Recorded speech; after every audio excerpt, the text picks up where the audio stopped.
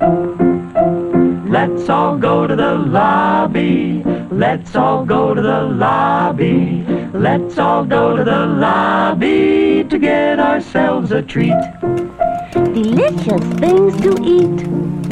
The popcorn can't be beat. The sparkling drinks are just dandy.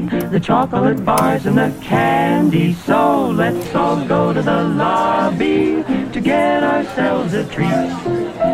Let's all go to the lobby to get ourselves a treat.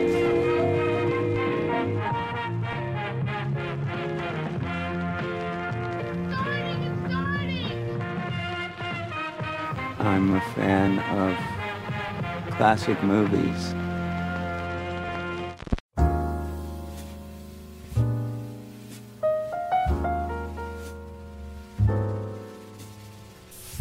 Hello and welcome to Overlapping Dialogue, a podcast of double features dedicated to programming the finest, most eclectic, and downright bizarre film pairings and cataloging the discussions that ensue. We're your gruesome twosome, Kyle and Levi Huffman. I'm Kyle. I'm Levi. And here we are back for episode 72. Now, the films themselves we're going to be talking about today, which include, of course, A Brighter Summer Day and Until the End of the World, both from 1991. Both very long movies. Mm-hmm. Do not expect this podcast to be especially long. We're at a little bit of a shortage of things to talk about, mostly because Levi and I, we've talked about before, we're both teachers. The end of the year is kind of a very... Until the end of the year. Yeah. And it was 1999 when the Indian satellite went out of... the Indian nuclear satellite went out of control. An Overlapping Dialogue couldn't care less. Yeah. It was like, well, actually we did, but... Yeah. Anyway, that is said over and over in the movie and in the trailer. So anyway, I just find that interesting. But again, we're running through the gauntlet of the end of the year, and it's an exciting time. It's actually a time I really like, but it's just a lot of stuff, and so we haven't been able to watch as many new things. Plus, we spent so much time watching these movies. Yeah, I mean, literally last weekend it was like almost an all-day event for each film. As long as they are. Yeah, but again. Make no mistake, both great movies. Better movies to watch. So. And again, I think there's a certain poeticism to them both being in 91. We picked them both for a reason because they're both kind of international films in different ways, and also came out, in 91. And, they're both very different, but in a weird way. Again, we said last week, one's kind of looking at the recent past and one's looking at the near future, in I think pretty interesting ways. Mm-hmm. So we're going to dive into those. We might even have a special appearance from Mr. Wim Wenders making his return to the show. It'll be towards the end. We were able to snag a few minutes with him, and we'll get into that conversation later.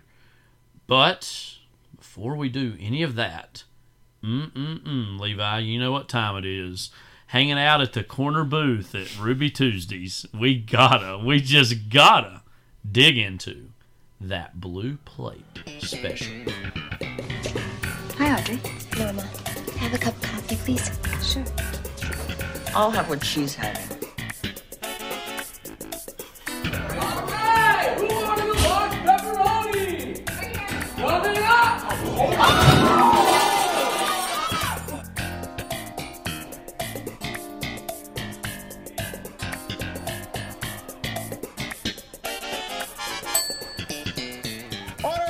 Your order is here. Bacon. We just got back from Ruby Tuesdays, and I said that. Pretty, in its own way, slightly underrated establishment. Yeah. I mean, not the greatest food in the world, but, Yeah, they take a little while, but, I mean, that's everywhere. Yeah. Anyway, so, I don't know. We were actually talking about this earlier, that it's like now a lot of places are, like, just opening whenever they want to. Yeah. It seems like, and it's kind of just like, let's not do that. But okay. But you do you. Yeah. I mean, whatever. I mean, open when you want to. So, we're going to talk about a miniseries we actually just finished, and then one film that's a new release, and kind of it being a sequel to another movie that's on the new-ish side, but already 10 years old, which is kind of shocking. John Adams from 2008, the miniseries that aired on HBO. this is one of those things I've been wanting to watch in a roundabout Yeah. way since it came out. I remember I was in high school when it came out on HBO. We didn't have HBO at that time, so I didn't wasn't in a place to be able to see it. Yeah. A few years ago, I think it was back in, might have been 2020 or 2021, I can't quite remember. I actually read David McCulloch's well-known landmark biography of John Adams, of which the miniseries is principally based. Of course, it follows and is about our second president, the founding father, John Adams, and his professional and private lives. Mm-hmm. Now, again, this has a reputation for being this kind of big miniseries, and it was slightly at a time before peak TV in terms of HBO was certainly, this is right around the time, about a year removed from when The Sopranos would have ended. Yeah. So HBO was becoming and already had been In between the that and Game of powerhouse. Thrones. Yeah, the powerhouse that it was. And this miniseries, I think, did contribute a lot to that. It won a lot of Emmys, I know. I know it Golden got Globes. syndicated very quickly too, because I remember it was on the History Channel and maybe A&E also, because I think they usually syndicate. They syndicated The Sopranos on there. So yeah, I had seen it actually. I remember the first time I ever saw any of it was on our great aunt and uncle Sarah and Arnold's house. That old white TV they used to have at their newer house. Yeah. It was on. I remember watching some of it, and that's like almost 15 years ago. So now, This had a pretty big reputation. Levi, for you, and we watched it over the course of kind of several weeks as a family. Us and our parents watched together. What did you think of the miniseries? Well, you've read the John book, Adams? and I haven't, so I can't speak to all of the kind of adaptation in that regard. But I mean, it's pretty much, I think, maybe the most important biopic I've ever seen, in the sense of, other than maybe like Malcolm X, but Yeah. especially this though, because of John Adams's kind of short shrift of history that he constantly gets. It's very easy, and it was easy then as it is now, and it was even happened in Hamilton recently, of just to say, oh, he was a loudmouth loser, an arrogant loser because he didn't have that great of a presidency. And again, his presidency is always between that of George Washington and Thomas Jefferson, which are in their own distinct ways held in very high regard. And at the same time, I guess a place to start is, and those who don't know this, most people do, because if you didn't know this and you saw it in the miniseries, you would think, oh, this is made up. Yeah. But that literally, that John Adams and Thomas Jefferson both died on July 4th, 1826, within hours of each other, which was the 50th anniversary of the signing of the Declaration of Independence, one of whom wrote it and the other of whom argued on its behalf. Argued for it and got it passed, basically. Yeah. And the fact that happened and that they both died on the same day, on the 50th, which first of all is just proves to me there is a God, which I already believe anyway. But that's not something that just happens. And ostensibly, they were really the last founding fathers of that generation. And because that's kind of a moment at the end when they're looking at the painting that's the famous Turnbull painting of Declaration of Independence. He said, all of us dead except me and him. And, But the point, though, what I'm making about bringing that up is usually everyone tells that in the sense of Jefferson. They want to talk about Jefferson in that fact about more of like, but like I said, because it's like, because Jefferson wrote the Declaration of Independence. But Adams, like we had said, was not only a idealist and kind of supporter of its ideas, but was such a vocal proponent of it that a lot of people would see that as being lesser than writing it, which I mean ultimately I think is to have not written the words is But then again, in a lot of ways, I think Adams almost lived the words out sometimes better than Jefferson did in his own way. Yeah. But that's a whole other thing. But also, so that's all just to say that, and I think the ending of the whole thing really touched me in a big way, of the moment where it cuts back to him and his wife before he's going to go back to Philadelphia, or he was going to go to Europe or something. Yeah. And they're standing there in the snow, and kind of his last words that he says are that I hope that you can exercise some freedom due to everything it took to secure it for me personally. you know. And I think that's just one of the greatest endings in anything I've ever seen, just to summarize that, of saying, as a summation of, look at everything this man did, and he's not really that regarded by all that. I mean, you know, and that show helped to begin to dispel those notions of him not being as important, and I feel like historians already knew that. Yeah. But in the public eye, I feel like that still hasn't caught for some reason. But then again, I don't think that the public is going to be all that interested to watch John Adams anyway, just average everyday people.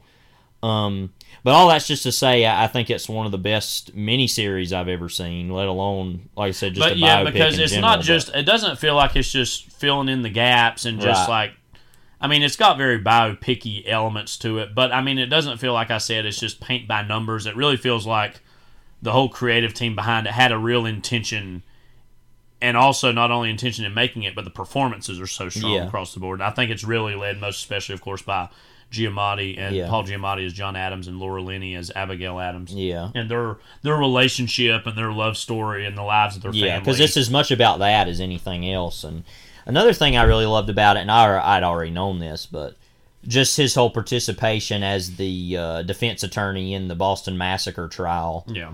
And that again, you know, and that's another thing I think that whole episode of his, not the show, but that whole episode in his life, I think makes it hard for Americans to, it's very messy, and I think it's hard for Americans to regard that as respectfully as they should.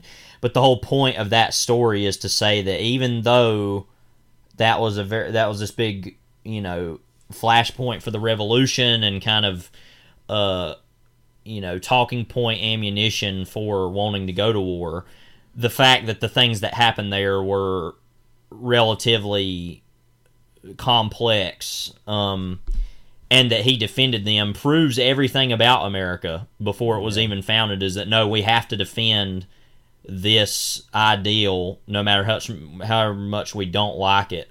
And and the fact that he did that and stood up for that, I think. And again, he lost favor with some of his, you know, even somebody like Samuel Adams, who was his cousin, of course. But that's something I don't see most other founding fathers ever having done, is something like that. Yeah. And that's also just by circumstance of him being there when it you know, of him just being in that position. But I really do think there aren't very many I could think of that would do the right thing in that situation and actually try, you know. Yeah, I think a lot of it goes back to, I really feel like Adams is usually one of the most awkward founding fathers. Just, he was then and is now, because somebody, of course, like Benjamin Franklin, he was kind of the oldest of the founding fathers. He was known as somebody who was kind of a raconteur, who was somebody who was, you know, an elder statesman of that group, and so he has that kind of OG quality to a lot of people. George Washington, of course, had his own remarkable life, and especially being a general during, of course, the Revolution, and his statesmanship and his literal physical appearance are things that are just so iconic for Americans. And again, he had a very successful first presidency. If anything else, just by being normal and setting this precedent for what the office can or should be. Jefferson, of course, had the whole, you know, writing the Declaration of Independence, being himself a bit of a scientist or an inventor, and again having his own successful presidency in terms of Louisiana Purchase, and still maintaining America to basically stay out of the European wars. And then even with Jefferson, there is the whole, like, even people who are critical of him, like the whole division between his words of being one of emancipation and freedom and a zealousness for liberty, juxtaposed against the obvious horrendous nature of him also being a slave owner and the things he did to his slaves. So even that about Jefferson gives him this, like, dimension of intrigue or dimension of study. John Adams is almost the most interesting, I think, because he's almost the most normal out of all of those men. He was somebody of great intellect. I think, you know, the only one that really had an intellect, frankly, I think, on par with him, as much as I've studied him, is maybe Jefferson.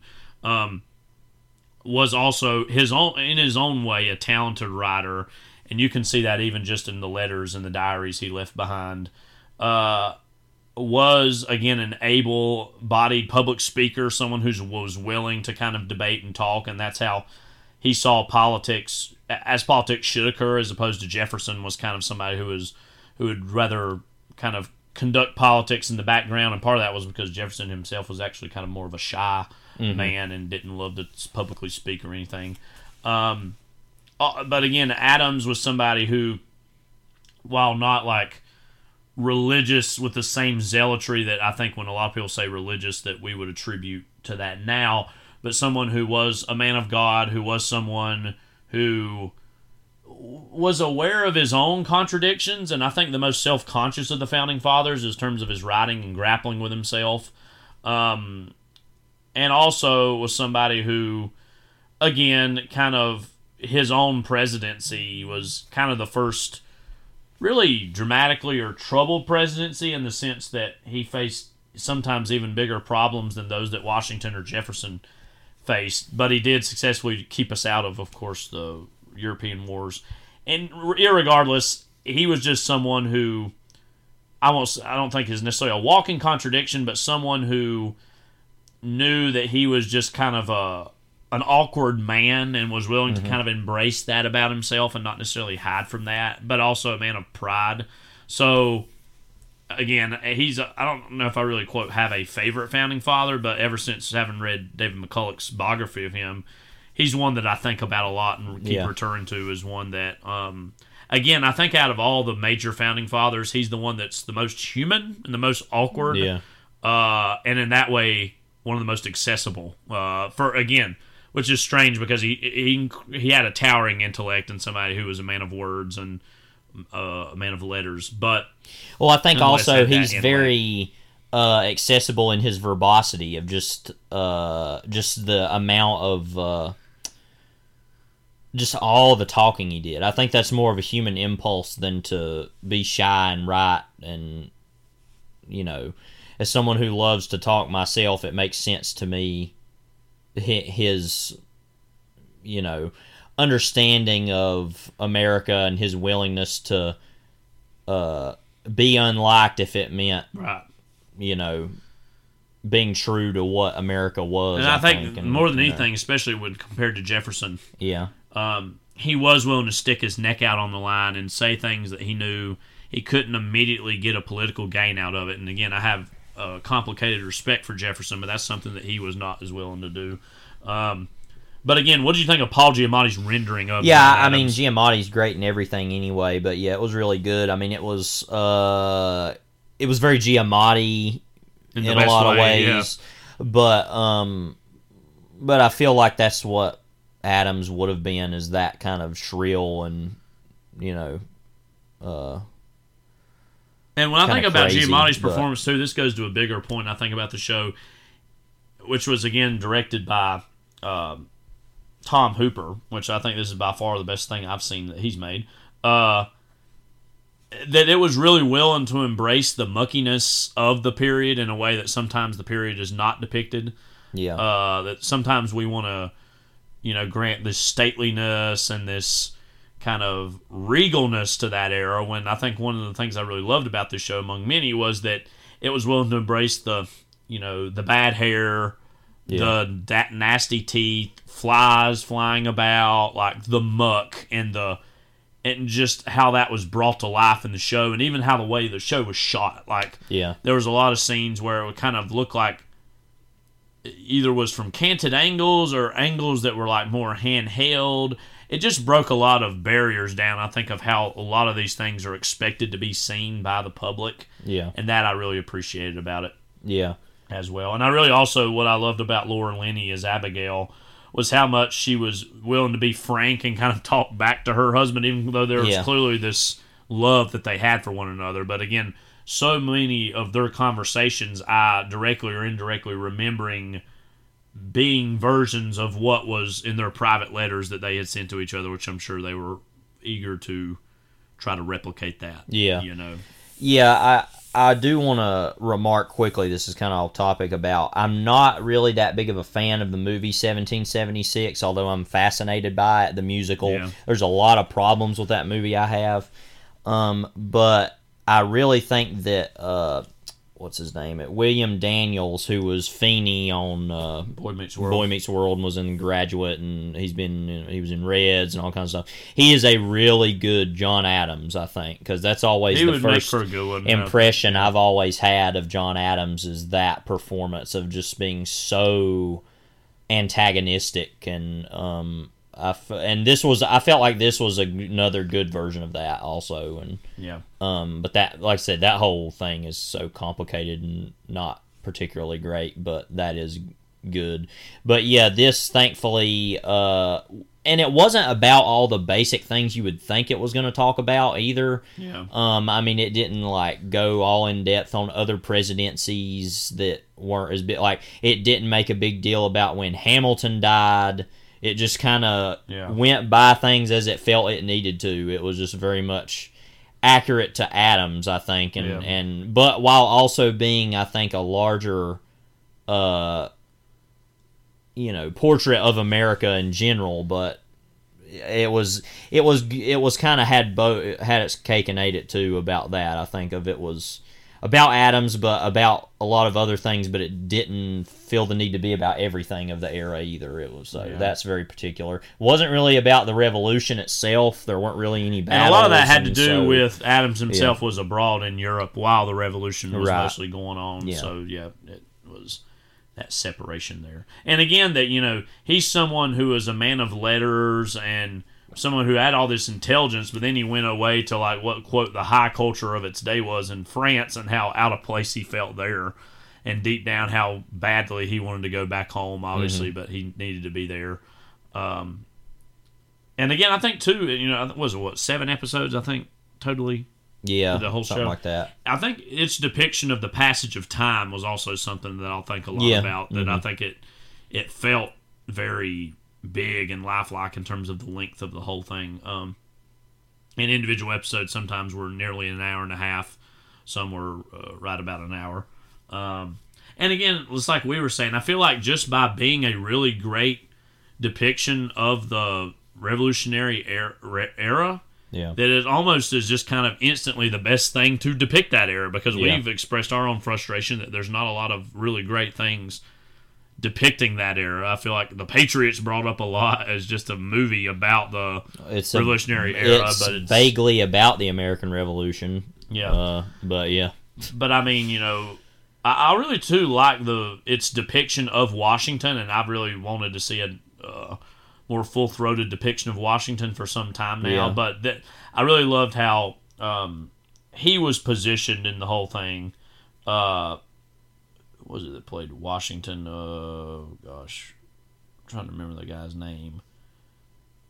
David Morse played Washington. One thing I also really loved was in the show, like its depiction of the paintings of the era, and how it was very clearly the paintings, but then also the likenesses. That's what was funny about the Turnbull painting, is it was like all the other delegates were the same as in the painting, but then they were different. It was just kind of funny. Yeah.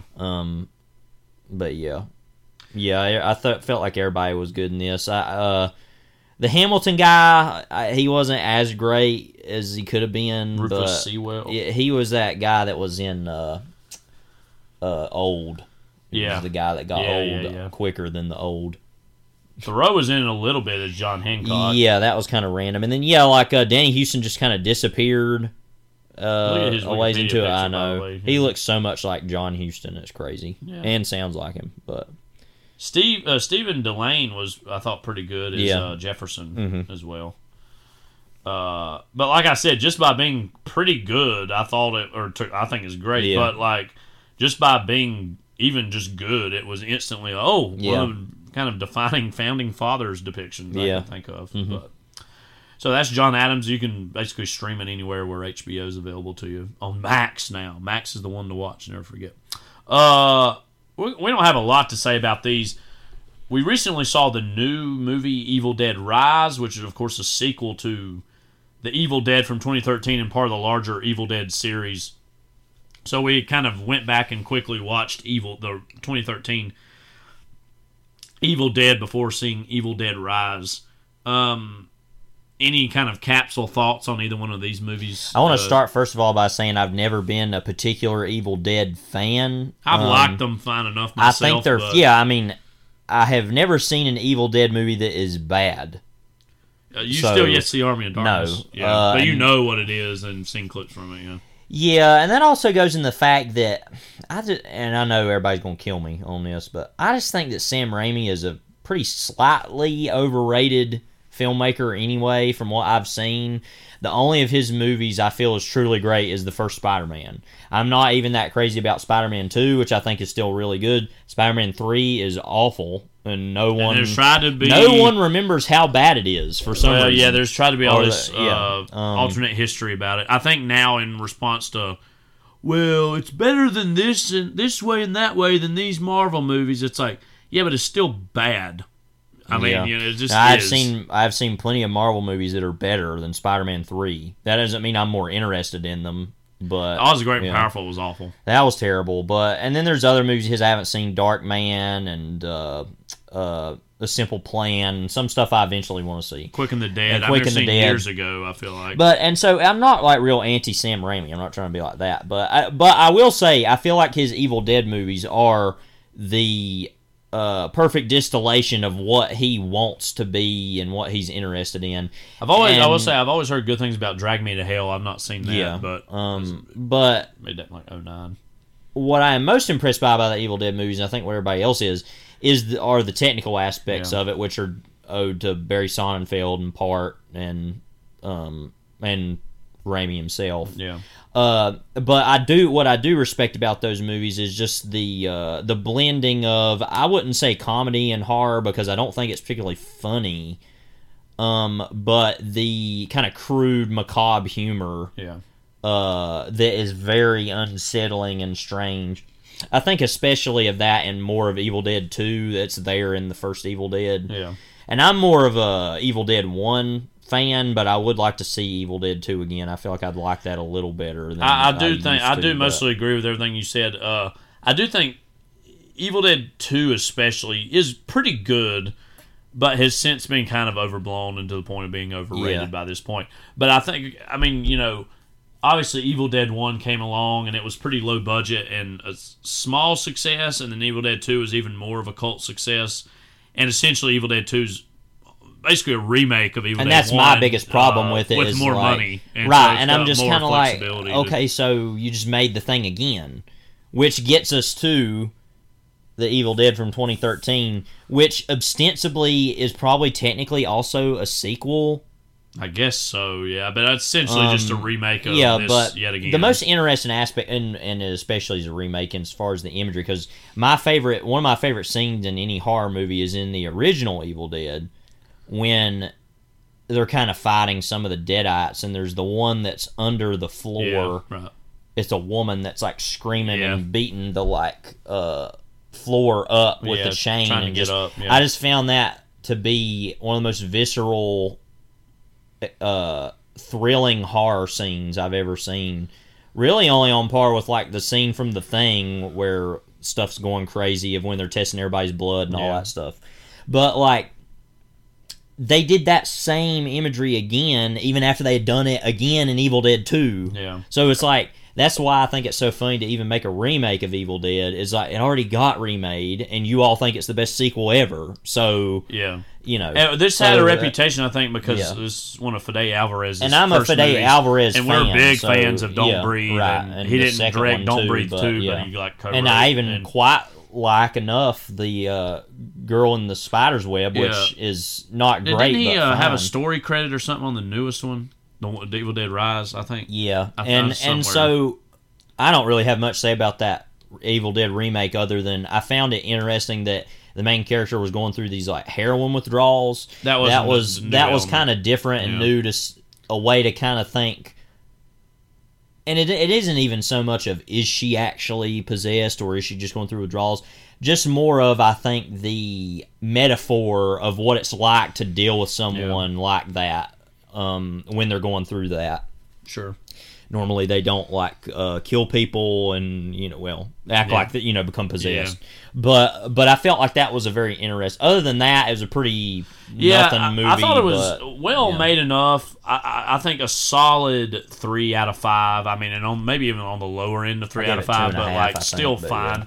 One thing I did think a lot about during it is how kind of ruined Cabin in the Woods it has for ruining a lot of these movies, because it just pokes all these holes in a lot of these. And again, the Which first two doesn't Evil ruin Dead, the first Evil Deads, but they're good. But I mean, in a post Cabin in the Woods movie, and I know that movie's like not as popular for people nowadays because of a lot of stuff with Joss Whedon.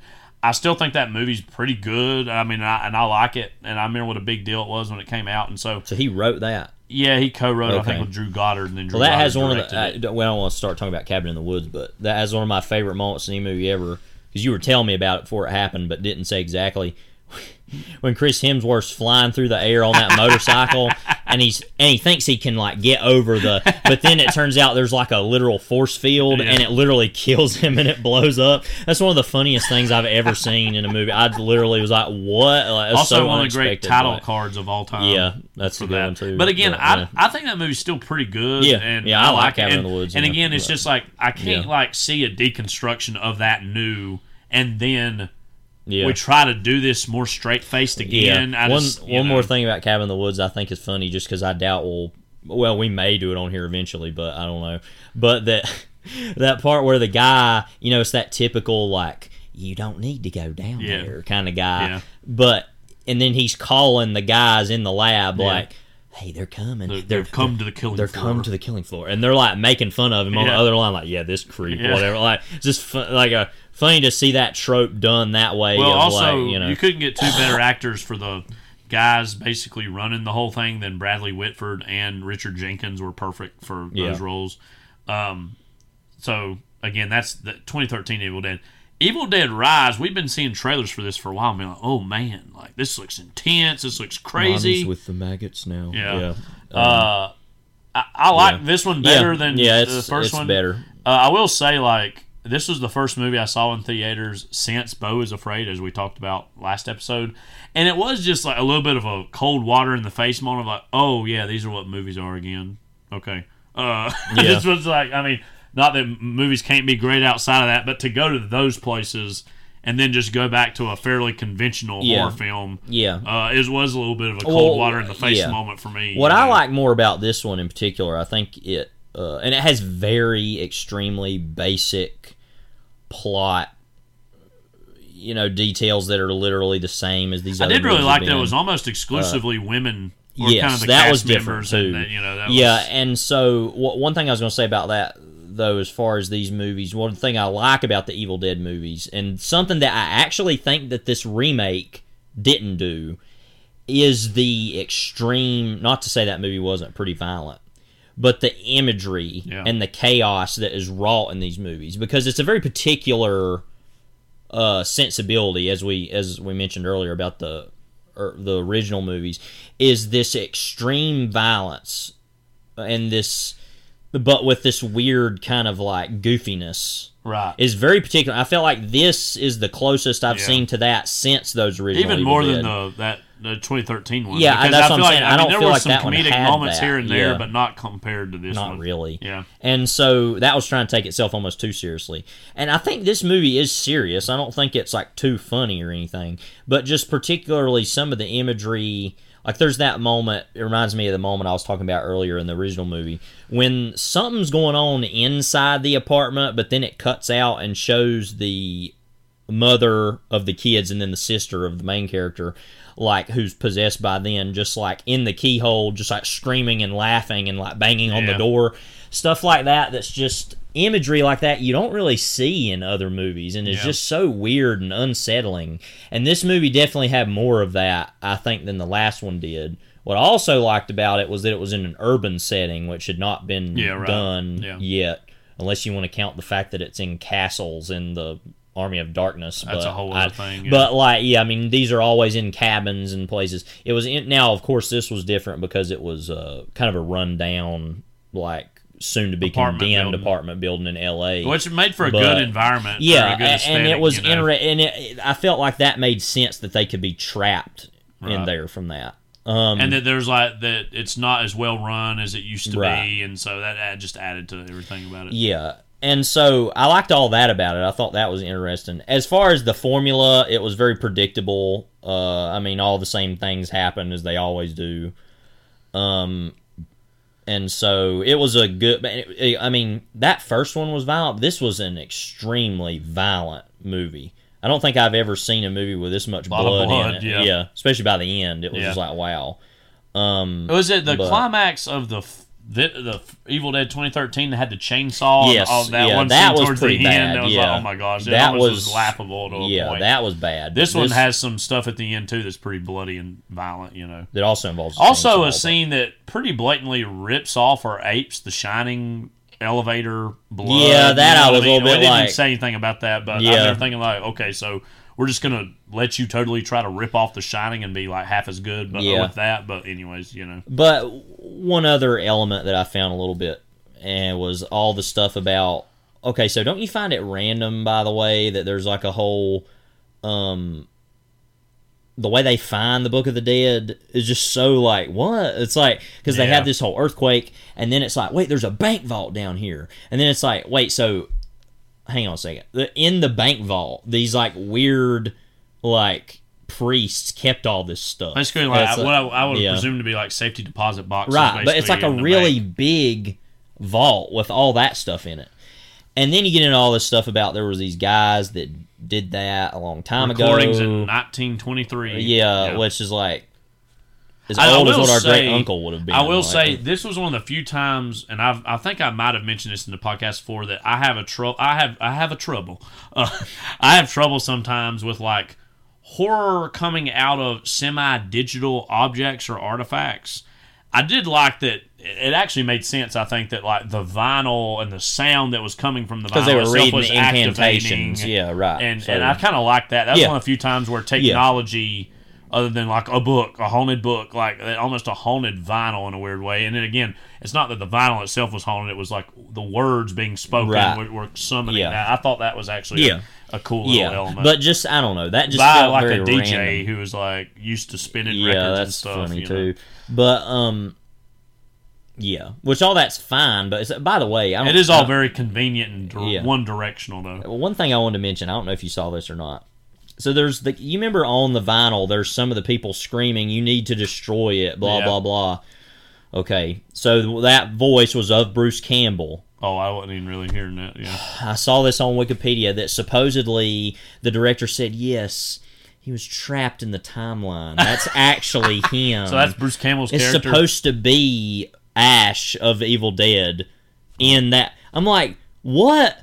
You can just say whatever you want to, I guess. Then it's like because none of that is in the movie. Why It's can't it like- just be a fun little Bruce Campbell cameo? You know Well, what I mean? did you Yeah, also- oh no, it has to be part of. Did it. you also know that at the end of the 2013 Evil Dead, there's the post-credit scene where he's like, groovy, and then it's just like, why? Yeah. But anyway, And then but, what we should yeah. say in the midst of between these movies, Yeah. there's been the whole Ash and versus the Evil which Dead I want to show. kind of go back and watch. I've heard 'cause, decent things yeah, about. I'm like, but I've not. but Yeah, we've not seen that. Just for But so it was a clarification. good movie, but I remember seeing the trailers for it and thinking, wow, this looks like dadgum insane, and it was for relatively.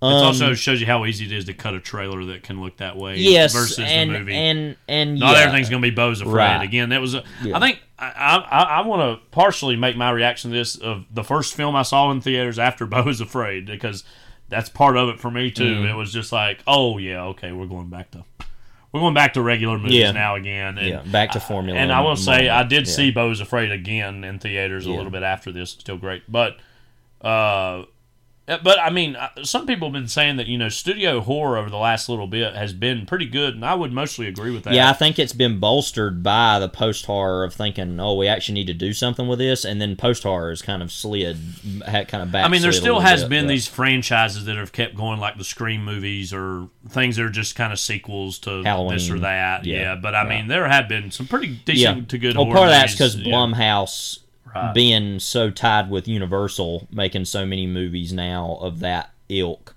has been good. I've heard some good things about this new movie. What's that movie? Talk to Me or whatever. It's like about the movie with the hand. Oh, that's the new A24 movie. Yeah. Oh, that's right. I forgot that. But that looks kind of interesting. That's like a British movie. But, this is Australian. Or Australian, I'm sorry. That's right. Because I knew it was directing duo of brothers Danny and Michael. I don't know how you say that last name. I can't even see it. Philippou. But they're known as Raka Raka, an Australian YouTube channel created by them. So they're used. I guess that's how they've come about. Okay, but yeah, that looks kind of interesting. I know there was that movie we never saw. It was The Night House that I know a lot of people said good stuff about. And then there was that one movie played at Sundance. That movie about the girl that's trapped at that house. She's babysitting those kids, and then everything goes crazy or whatever. It's like The Lodge. Oh, yeah. I think I know. So there have been some, I think that was like a Annapurna, maybe. But yeah, there have been, but ultimately, yeah, there have been some that have been a lot better, I think, than what they have been.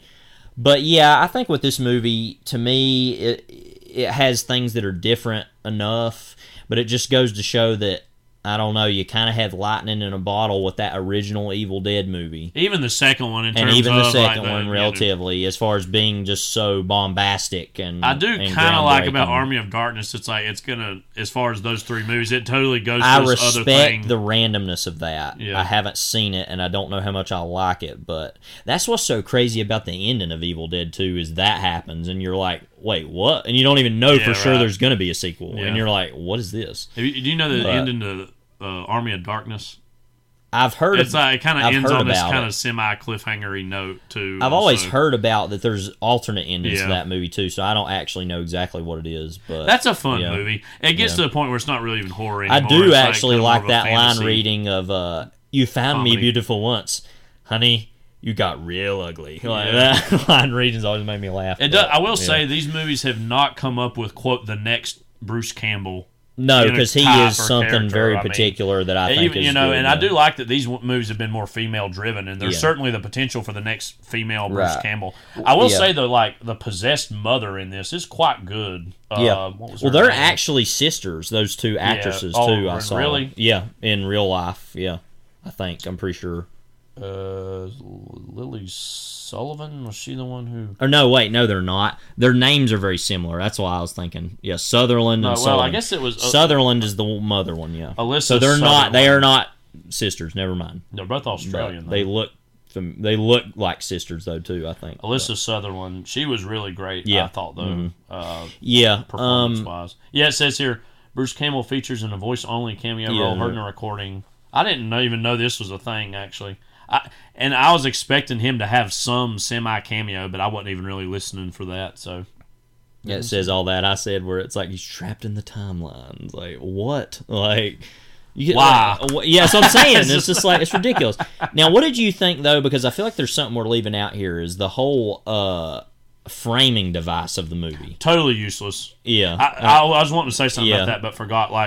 Because it's a good opening, and it actually has a good title card moment. And that's one of the best title cards I've seen in a movie in a while, I think. And then it flashes back to a day or two later, or before. Yeah, it was like a before day. Or whatever, I don't remember. And there was a point, maybe halfway through the movie, or about 3/4, I kind of all of a sudden was like, wait a minute.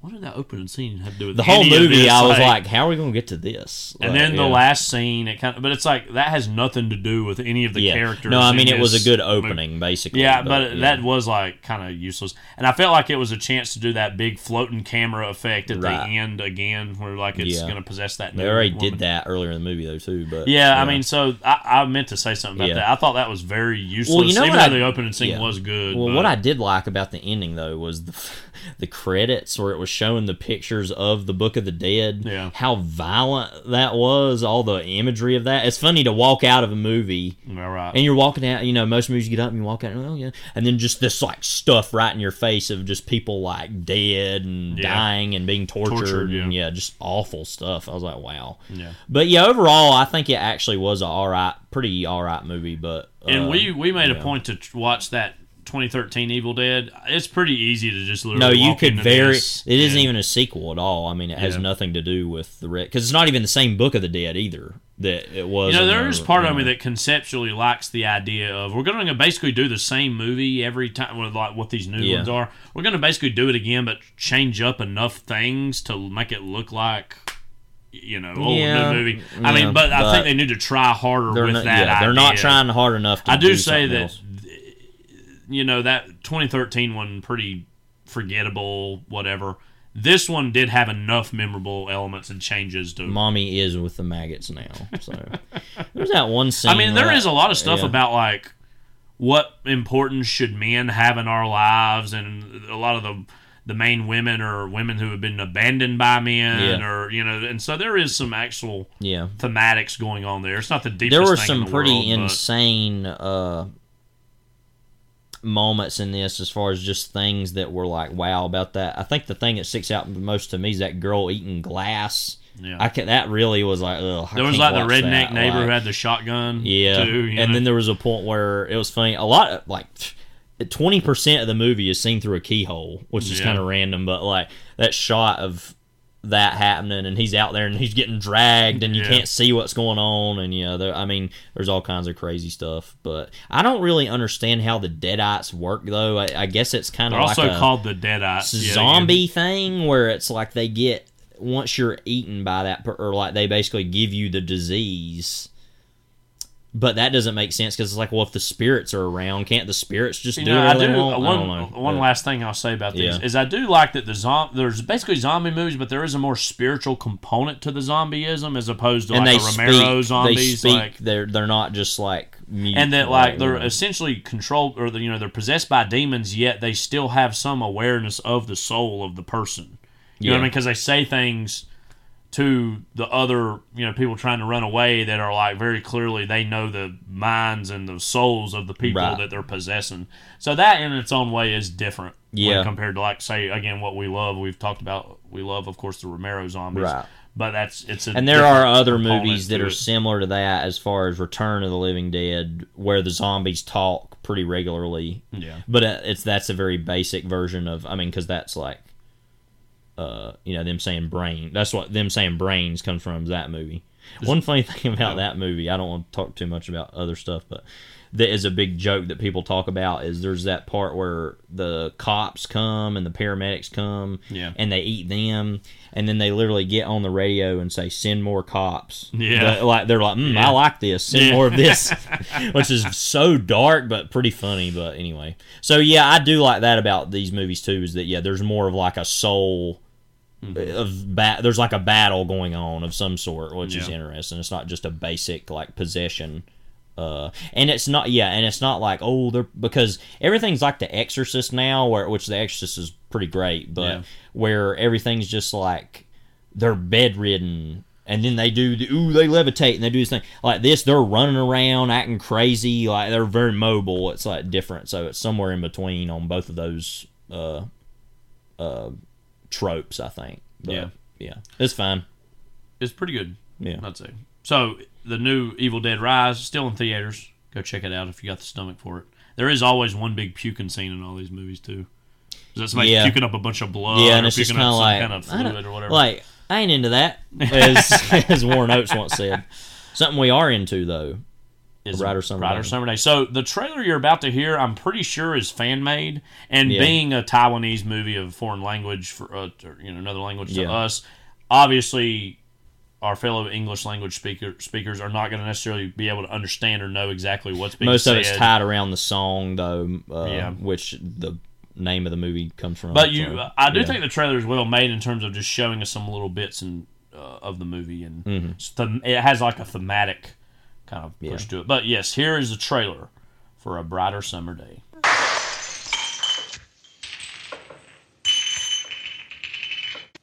你上次对我说的都是真的吗？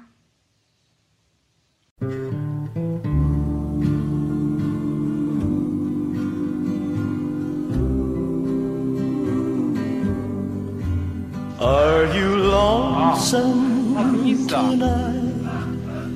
Do 我 you 们的 miss? miss 也不打声招呼， Are you sorry 买票的你知不 we 知道啊？ drifted 不要理他。 不要理。 小明是谁的 miss？ 你该进。 Does your memory stray to a bright summer day when I kissed you and called you? 会有人还为他没有犯过错误去道歉、去讨好的话，那这种 Do 人 the 怎么是说不出来？ chairs in your parlor seem empty and bare? Do you gaze at your doorstep and picture me there? 嫁这把去。 Is your heart filled? Shall I come again? Tell me, dear, 只要让我知道你和小 are 明在一 you 起， lonesome 那只要赌你一夜， tonight? 赌到一把戏。没事干嘛愁眉苦脸的？是为了迷死啊？ I wonder if you're lonesome tonight. You know, someone said the world's a stage and each must play a part. Fate had me playing in love with you as my sweetheart. Act one was where we met. I loved you at first glance. You read your lines so cleverly and never missed a cue. Then came Act two. You seemed to change, you acted strange, and why I've never known. Honey, you lied when you said you loved me, and I had no cause to doubt. But I'd rather go on hearing your lies than to go on living without you. Now the stage is bare, and I'm standing there with emptiness all around. And if he won't come back to me, then they can bring the curtain down. Is your heart filled with pain? Shall I come back again? 太自私了， Tell me, dear, 要改变我。 are you lonesome tonight? And again, even though that's fan made trailer, I love that, you know, for as long as this movie is, even the trailer has to be long, and that's true Yeah. of the until the end of the world trailers we're going to see. So, Levi, why don't you tell us a little bit about what exactly A Brighter Summer Day is about? So, A Brighter Summer Day is a 1991 Taiwanese epic teen crime drama film directed by Edward Yang, associated with the new Taiwanese cinema. Its English title is derived from the lyrics of Elvis Presley's 1960 rendition of Are You Lonesome Tonight? Set in the late 1950s and early 1960s, the film centers on Zhao Sir, Chang Chen. His name also is Zhang Jian in the movie. A boy from a middle-class home who veers into juvenile delinquency. By the way, it says the film was selected as the Taiwanese entry for the Best Foreign Language Film at the 64th Academy Awards, but was not nominated. Another sin. We gotta look. I'll look this up. What Yeah. had to have been nominated that Yeah. year? I don't even know. But essentially, the movie's about, well, a lot of things. I want to see this first and see what happens here. So let's see. Mediterraneo, Alright. Italian movie. One, Children of Nature, The Elementary School, The Ox, and Raise the Red Lantern. Okay. I've not really heard of any of Yeah, those. no. I mean, they might be all right, good, yeah, but there's sure no they way are, they're as good but- as this. So. Yeah. But essentially, I guess the background of the movie, and it tells at the beginning, is kind of looking at Taiwan in 1960 of being about, you know, a little over a decade after the capitalist Chinese were forced to kind of relocate to the island of Taiwan after the communists took power. And that pretty much all of the main characters in the movie are Chinese instead of being ethnically Taiwanese. And that their parents are, you know, people who are living there now and have thought about going back but haven't.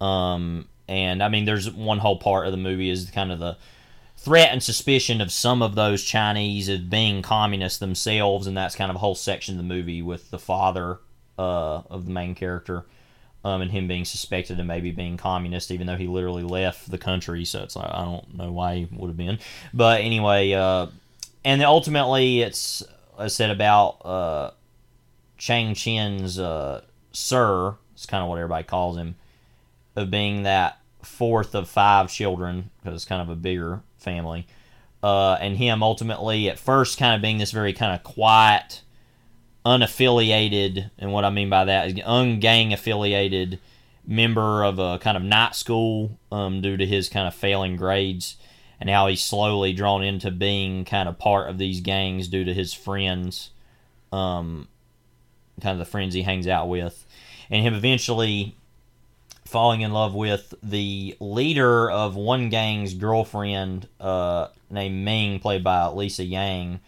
and kind of that's kind of what all of the rest of the movie results from, is kind of that relationship and the fallout from it. Fallout. Because the movie was originally titled, I think we mentioned this maybe last week, the original, I guess, Chinese title was The Youth Killing Incident on Guling Street, because it was kind of based on an actual murder that happened that Edward Yang remembers when he was a kid growing up in Taiwan. Even having that title would have almost been a spoiler for what the whole movie's leading up to, but you're not even exactly sure is going to happen. Yeah. A Brighter Summer Day is kind of, I think, not only the better title, but also eschews you into thinking there might be some positive, happy ending to this. Which there's not, and we'll talk more about that later. And one thing I really love, just to get into the movie a little bit here, is that for all the tragic things that happen, there is this wistfulness and nostalgia that it doesn't really, and I mean this as a compliment, like feel as defeating as what really is happening in the movie. Like, it's got this wistful old postcard you found feel to it that, again, is very poetic and very beautiful, even in these very horrific stagings and situations of things. And I think that, it's interesting because there's whole characters in the movie that you can tell are leading lives and living lives that are far more loose and kind of carefree, even in the midst of all the violence that is occurring.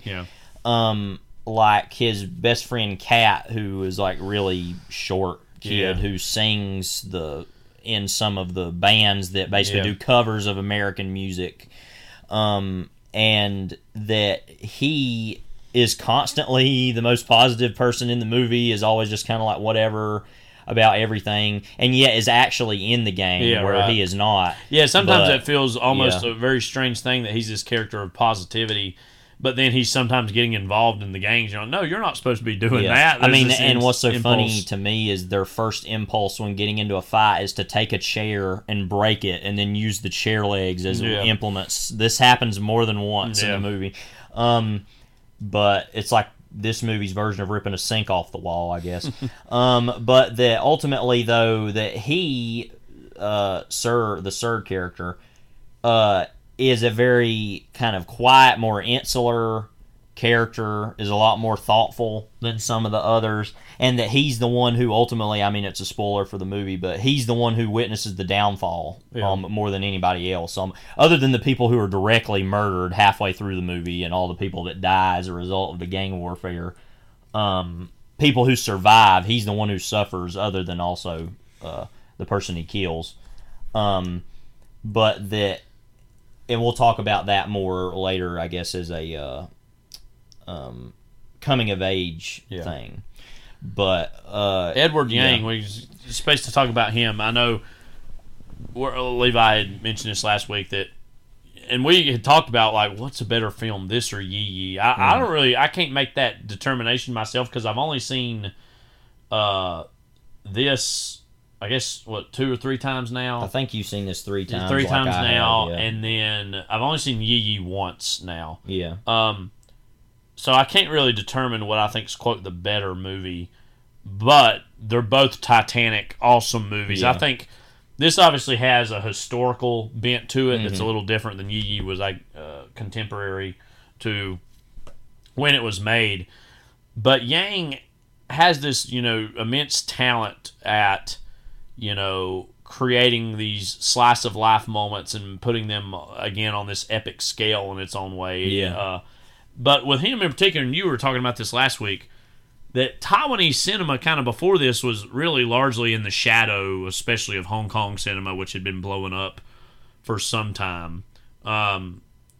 What to you about Edward Yang stands out in terms of this era of Asian cinema? Well, he's very Wong Kar-wai adjacent, and also the fact that they worked with a lot of the same actors, because Chang Chen, who I think is really great in everything I've ever seen, he was in Happy Together, Wong Kar-wai movie. That's a really good movie.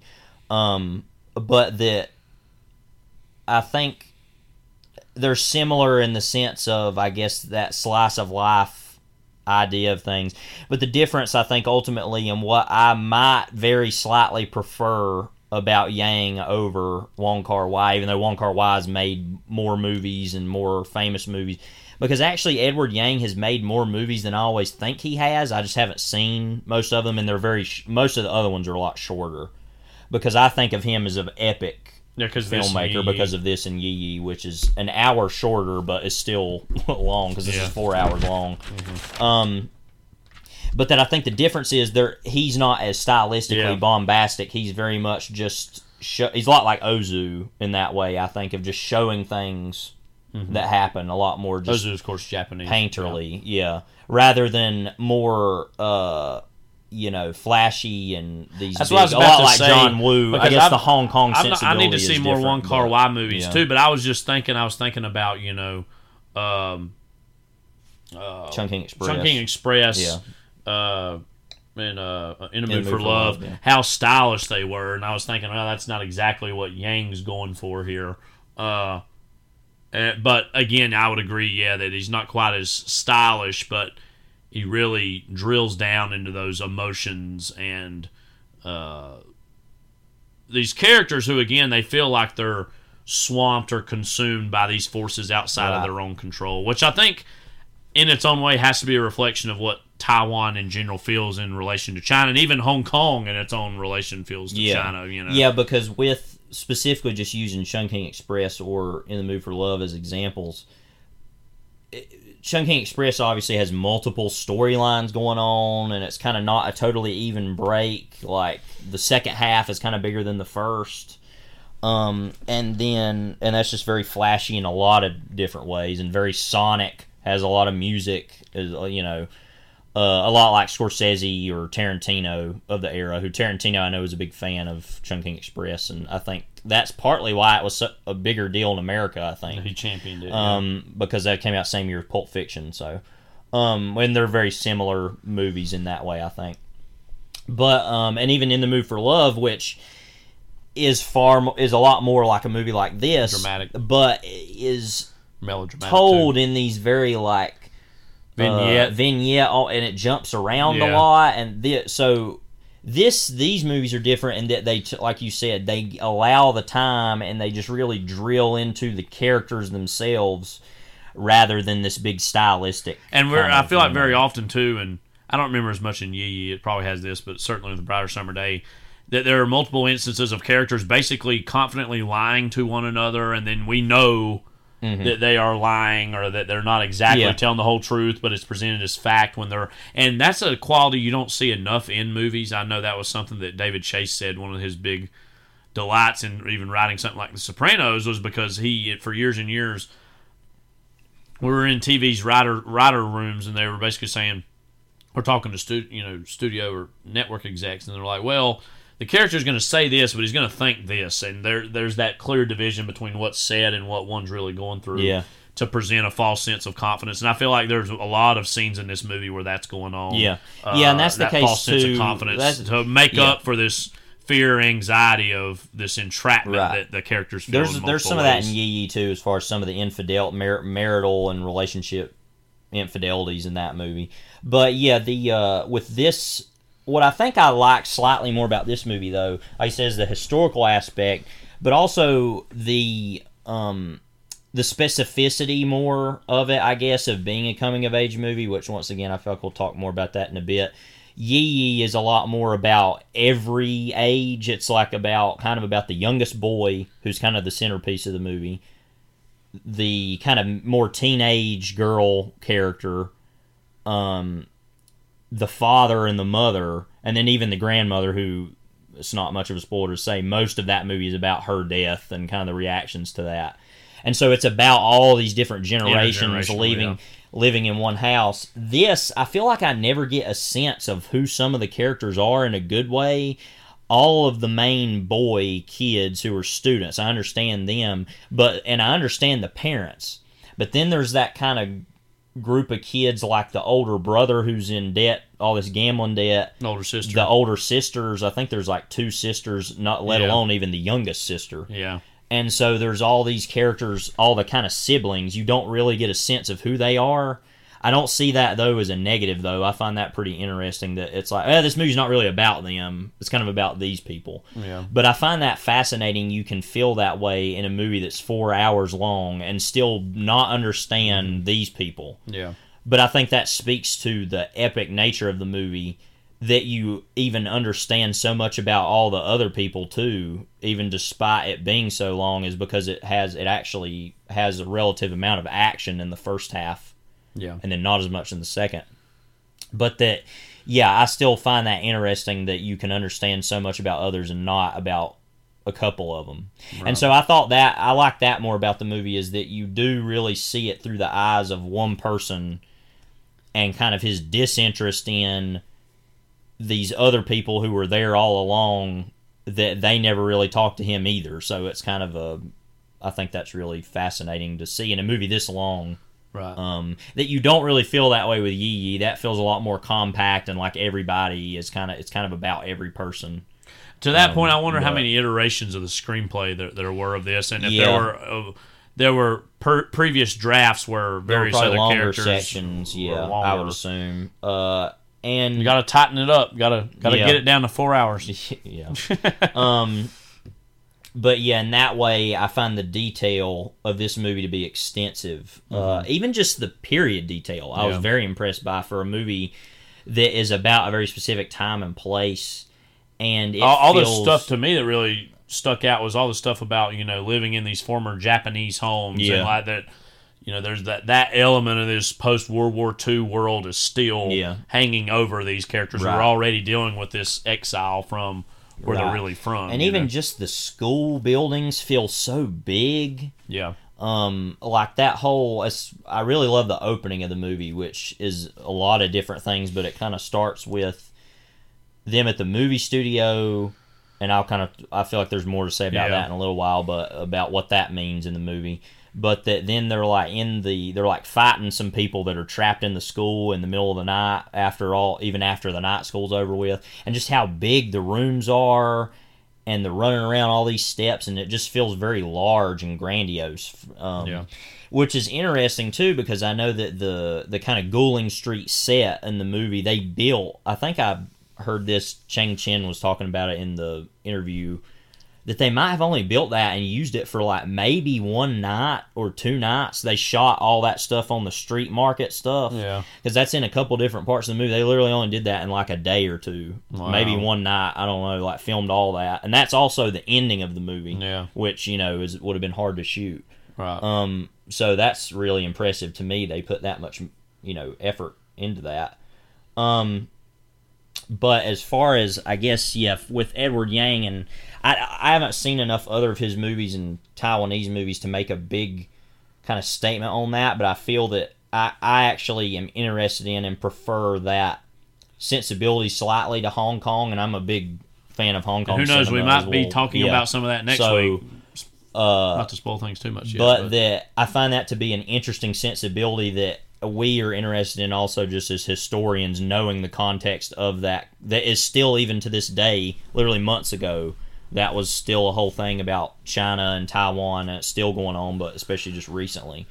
So that is an interesting kind of counteraction to that whole Hong Kong international kind of omnipresence that was going on in the 80s. There is something to be said too. I was going to say about the 80s and 90s is that it's coming to the end of the 20th century, so it feels like in its own way it is reflecting upon what the last several decades were, and again, we're not super versed in Taiwanese culture and kind of a whole lot of Taiwanese history, But knowing what we do about the exile of a lot of the Chinese following the Communist Revolution and their exile there to Taiwan, it was interesting to see. Again, of course, we're going to key into this as Americans, the influence and impact that American culture had on, especially the youth, of the movie. Most especially the youth in the movie. I think too, more so than the older.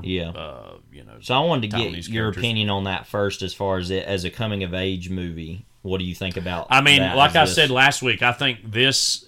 When I think of great coming of age movies, I think of something like this. 400 Blows is one of the first movies I think of. American Graffiti is another movie I think of. Because all these movies have denouements, which are interesting. Because most coming of age movies people think of differently than that. But I think and we can talk about this too. What makes a quote great coming of age movie? I think it's a very fine line, and there's different types and different feelings one walks away from with coming of age movies. I think one of the hardest things to achieve, and the things that the great ones really seize upon, is depicting childhood with an adult lens. And I think that's like a very difficult thing to do, because you don't want the characters who are children or teenagers to come off as unrealistic. But the movie itself, a lot of the great ones, they have this sort of, this wistful wisdom and wistful nostalgia looking back at childhood and depicting these circumstances where it feels as though for the characters the world is their oyster, they can do anything,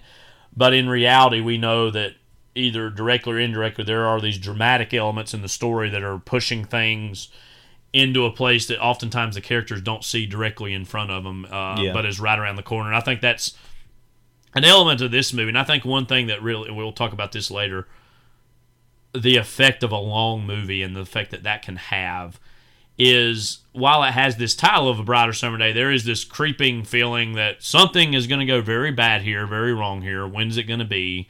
And again, there is this kind of dramatic kind of letting some air out of the tire in the middle of the movie, which almost feels as though that might be the dramatic kind of moment that everything's a before and after reaction to, when in reality it's all prepping us for what really happens in the final months. But again, I hold this up with, you look around the world at various examples of international cinema, the great coming-of-age movies, this is definitely way, way, way up there on the Mount Rushmore of great ones. And I think because it has that, again, in a lot of the great coming-of-age movies, they make you really fall in love with their characters, even for their faults, and make you really just feel in a bad way for them when that whatever's right around the corner that they can't quite see finally confronts them. What about coming of age movies for you is appealing, and how does this fit into the tradition of coming of age movies? And there's so many of them that are very positive, and that's fine, because I think that, like you said, I feel like the ones I really stick with are the ones that kind of have and I think it's melancholic, it's different notion to them. But I think it's because we also look back on our Rebel Without a Cause, which is a movie we fell more in love with over time. I didn't even think of that one. Definitely a coming of age movie. Yeah, and that's wow, the end of that movie. Yeah.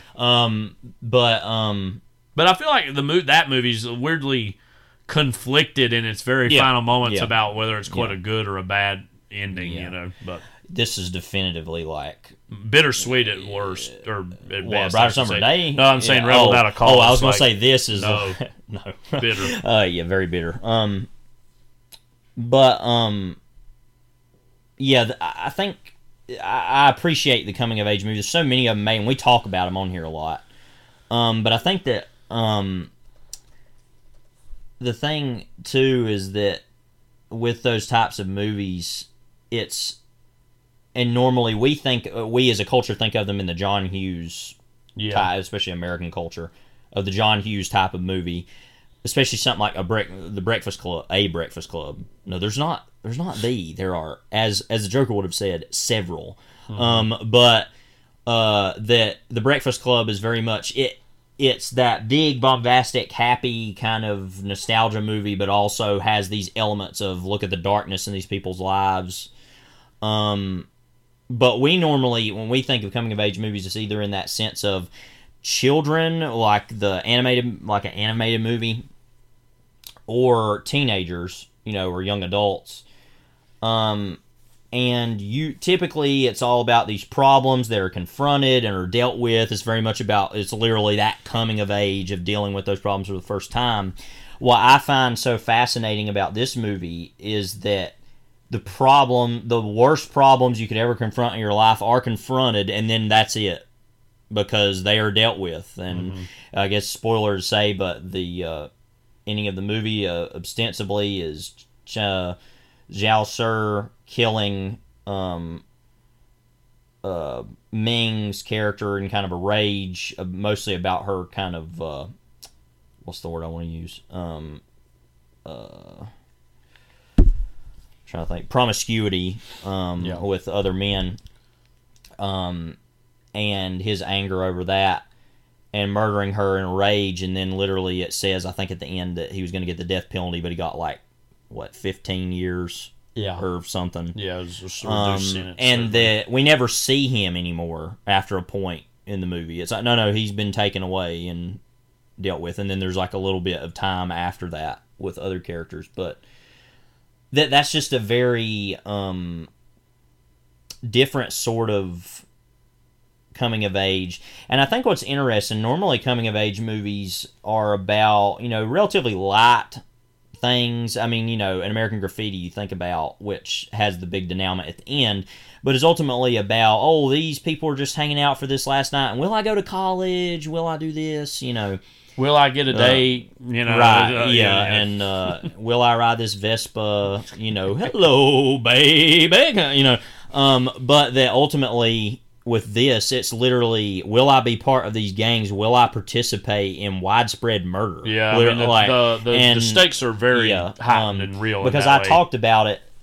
My favorite sequence in the movie is that part where they basically, the kind of, Ming had been the girlfriend of the Ma character, who was the Honey, who was the kind of leader of their main gang that they're part of. The what were they called in that? I can't remember. But anyway, they were and so after he's killed, let's see, who is it?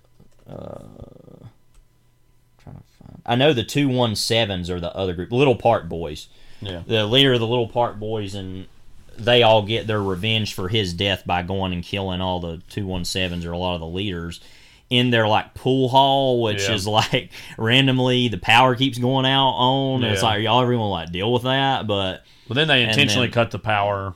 I think, don't they? When they go in and I think so. Yeah, but they don't know that. Right. Because, it plays into that. They already that's all a great sequence of the candles being lit and then them fighting in the dark. That's probably the most stylish sequence in the movie. But what I love about that scene is that for the most part, Sir is not involved in any of that. Yeah. Explicitly, he then walks in the aftermath and watches and just sees all the dead bodies, and those are some great shots of just the flashlights on the bodies just laying there, and him having to confront that. I wonder too how much of all the things in this movie are leading up to almost Yang asking the question of the audience is not of the inevitability of the ending of him killing her, but of we'll see this culture of violence and paranoia and self-doubt leads to as a natural, unfortunate conclusion is in this murder. And I know that I heard in the interview that Chang Chen did for the Criterion, he said that before that scene, Yang it sounded like, and everybody loved working with him, so it's not anything exactly bad, but he seemed kind of sort of like a William Friedkin type, where he would want to take people to this place and then put them in these situations and see what would happen. So supposedly, before that scene, when he went in and all the dead bodies were there, he screamed and yelled at him, and then made him go into a dark room by himself for 30 minutes, and then brought him out and just said, "Here, do the scene." And then they had the people there, and said that a lot of his feeling in that scene was this very isolated, terrified state of seeing, because he didn't really know what the setups were going to be and what exactly he was going to see, I think, and kind of, so I really love that sequence of, like I said, all these, and the movie starts like that from the beginning, where it's these people fighting and beating each other pretty severely, because there's the part at the beginning of them wanting to find out where people are, and it's this relatively younger kid, and they're smacking him around, all the blood's coming out of his mouth, and it's just the movie is very immediately like, this is what this is going to be. Yeah. You know, there's not a whole lot of like illusions about that. But I think it's by that point in the movie you're really starting to see, oh, this isn't really what other coming of age movies are. It's very much this dark reflection on what youth can be in this violent state. We talk a lot here in America about angry white male rage. Obviously, that's led to mass shootings and all sorts of awful, horrific things. Yeah. This is almost a projection of, well, it's not just a problem with white males. This is a problem with males in general, because this movie is ostensibly in a major way about masculinity and the way what expectations of masculinity are versus what the reality of masculinity is, and the inherent vulnerability of that. You've seen the Mikhail Haneke movies of the 90s as well. Yeah, there's a version of that trilogy. What are those movies? Yeah, well, again? it's The Seventh Continent, Benny's Video, and 71 Fragments under Chronology of Chance. Which I know, to an extent, I know one of them in particular is about that feeling of male rage. Mm-hmm. And that's something that, again, for kind of putting that in the context of the 90s, and this is a depiction of the early 60s in Taiwan. So in that way, it's very distinct and separate from American culture. Nevertheless, globally, it seems as though male rage in the 90s especially is something that was unfortunately front and center. Right. And this movie is a depiction of a past version of it, yet nonetheless in the early 90s. And it's a very minor thing, but what I really love about the opening of the movie and the radio in the movie has this whole random, like, all this stuff about, well, they were taking it apart, and then it was working, then it wasn't working, and it's like a whole thing. But I don't want to get too far into the, like, because we were joking at one point, this movie doesn't have very much of this, I don't think, but we were joking about sometimes the visual symbolism in a movie can be a little too loud. We were talking about that part where Sir and Ming are having this conversation, and the Taiwanese army tanks are going, right. And I was like, the tanks are going in front of them. Like, the war is tearing them apart. You know, stuff, very like obvious visual storytelling. But at the beginning of the movie, you had them reading off the basically honor roll names for kids who did really well in school. Right. And you hear, and this is literally right after they've had this meeting at the school where they're like, he's going to have to go to night school so that he can get caught up because he's not doing really well. And then the ending of the movie is them doing that basically a year later. And there's that moment, and basically right before that, though, the radio's not working, and then the girl's picking it up and moving it, and then he says, and it starts working, the dad's like, stop it right there, hold, and then she just has to, like, hold it. And not only the symbolism of that, where she's literally kind of having to hold up this thing that they thought they could once get out of their children, but also the final shot in the movie is of the mother doing laundry and finding his old uniform and just kind of standing there with it because he's in jail by that point, and then kind of just holding it and smelling of it, and that's like the last image in the movie. Just for a coming of age movie to be that directly melancholic, negative and tragic. Melancholic and tragic, I've just never seen something on that level. Even American Graffiti is of a little bit of a different.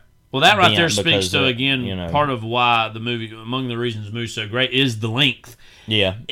And we've talked about this with longer movies before, like a movie like Heaven's Gate, that it builds in all this history and character that a small little touch or moment like that just means so much because of what came before it, you know. Like what people say about Jean Dillman, that as far as that, too, which I haven't seen. Yeah. But, yeah, so that's definitely different to me, I think, is a really heartbreaking moment in that, which Yi, and I've said this, I don't think I've said this on air, with Yi, the ending of that movie was the hardest I've ever cried at a movie, mainly because of certain specific things of my own life, but that ending is very heartbreaking, but in a more positive way, about the family still all together and the little boy who's been quiet the whole movie finally reflecting on what his grandmother meant to him and what that means to the rest of the family too. And just that's a very positive, melancholic ending. This is the total opposite of that, of being like very serious and tragic and Yeah, so that's definitely different, not only between Yee Yee and this, but just the coming of age movies in general. But for sure, yeah. We kind of talked already about the style, but the one thing I wanted to say about the movie is that it's very much, it has no music other than the diegetic, like no score, right? Which is really interesting for a movie that is this long. Too. And sometimes that adds to the feeling of the pace. Meaning, right. I won't say it's not boring, but the passage of time is more present to you when sometimes there is no music, which is very likely, obviously, intentional for Yang. Yeah. One thing I did wanted to remark upon, and you had said something about it earlier, was the role of the movie studio in the movie. Yeah. I wonder how much of that was directly autobiographical for Yang. If in a similar way. You know, obviously he got into filmmaking and became a filmmaker. I would be curious to know, I don't know a lot about his biography, the extent to which, like, similar to the characters, that offered this sort of an escape. And there's a time or two where movies are even, they go to see, I think, Rio Bravo, I think. The you know, it's not as pronounced as like a Tarantino movie, you mentioned him earlier, is during this time. But the love and escape of cinema. Yeah. I would imagine that has to be some impactful aspect to him that he wanted to impress upon this movie. And I think there's also an inherent, and I don't know what this means with it, because he's clearly a lover of movies and a lover of cinema because he made one of the best movies ever. So, but that there's that part, the whole part of the movie where Ming is being approached by the director. They're making that movie in the studio, and he's like, "Oh, do you want to be like in this movie and do the screen test?"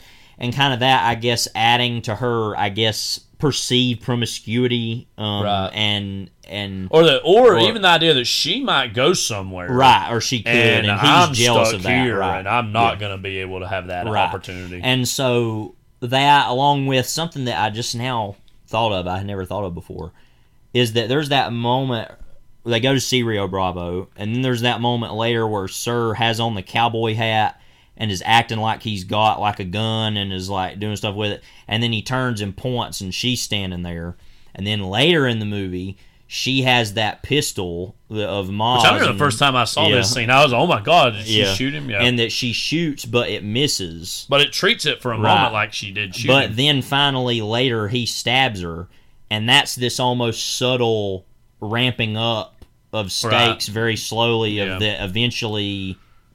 I mean, I don't say this to, make light of it, but just like you play with matches, you're going to get burned eventually, and that kind of the expectation of, or rather, the kind of emulation of violence. American culture and violence, where it's already present in the places around them. I think is a kind of a whole theme of the movie of the corrupting influence of America almost, and yet how those circumstances already of Taiwan have manifested themselves in that anyway. But I find that to be an interesting interplay that isn't as obvious as it could be. I'm thankful because that doesn't feel... I know that sounds very like cinema about cinema, and it could be worse about it's not nearly as self-conscious, again, as I said, of Tarantino or other things of this era. Or even, I think, Until the End of the World is, which we'll talk about in a minute. But that's of a whole other meaning to that, which is good. But I don't think, I do agree about that, but the level of liberation Elvis represents and American music represents. I mean, it's not clearly this totally good or totally bad. It's just kind of this, because in the middle. That is, and what's funny is I recently, just for my own sake, rewatched Mystery Train, a Jim Jarmusch movie, which is totally its own other thing, but is about the ghost of Elvis, which is also in the late 80s, early 90s, around this time, that there was a lot of Elvis stuff in the world and in the culture around this time, which is very curious to me. But again, I feel like some of the few almost seemingly unambiguous happy scenes in the movie are those with which characters are listening to music, recording music, transcribing music, performing music, like the power that music has as a liberating act. And that was the case in the Cold War in Europe too, so that was a worldwide phenomenon of those kind of oppressed peoples And again, it's being funny liberated because through it's American totally culture. different things, Yeah. but here, the reaction that Elvis and some of rock and roll got in the States, and we think about that in such a domestic sphere for us, to see how that was interpreted and consumed and held dear by these other cultures in the world during that time is always an interesting phenomenon to see. Yeah, and that's another thing I was going to say about the movie is I think that the whole aspect of it as the freedom to be oneself that is awarded to Americans in the West, that when these kids attempt that, goes horribly wrong. And not that that didn't always obviously go wrong for a lot of people in America too, of juvenile delinquency, but it's just clear that in most of these other movies, when you see people doing that in American Graffiti, even with the Paul Le Mat character who dies after that movie, is a very heroic figure, and at first seems to be a jerk, but actually is very, like we've said before, avuncular and is a positive, ultimately, influence, actually, on people. And he dies this almost like seen as heroic death, in a way. And all tons of other movies where these things happen, or even James Dean, of being like that he was this kind of bad boy, but not. Well, the role he has in, like, say, Rebel Without a Cause, that I feel like most of the movie he's walking a tightrope between whether he's an anti-hero or not. But then ultimately, very much a hero. You know, the role he plays to Sal Mineo is almost like a father figure. You know? And so you see all that in these movies, but then with this, you see someone not knowing how to emulate that, almost. Yeah, well, it feels like they're aching for someone to step in and be their real father figure. And there's some scenes kind of between him and his father in his own, way, I guess, they trying are to set actual him father straight. and son in real life, too, which is interesting. But and we didn't really talk much about what that father's going through. That again, because that's a whole other section of the movie too. That because he's always like trying to find the right job through like a friend of his who's very successful, it seems, and were friends in China during the war, and they went together when they left, and that he's been very successful and he hasn't, and he literally loses his job over the fact that he is accused of being a communist and tries to find a new job. And then things consistently break down in the family unit as the one boy keeps stealing. Well, he steals the watch at one point because he is gambling. Yeah. And then Sir steals it another time and it gets blamed on him.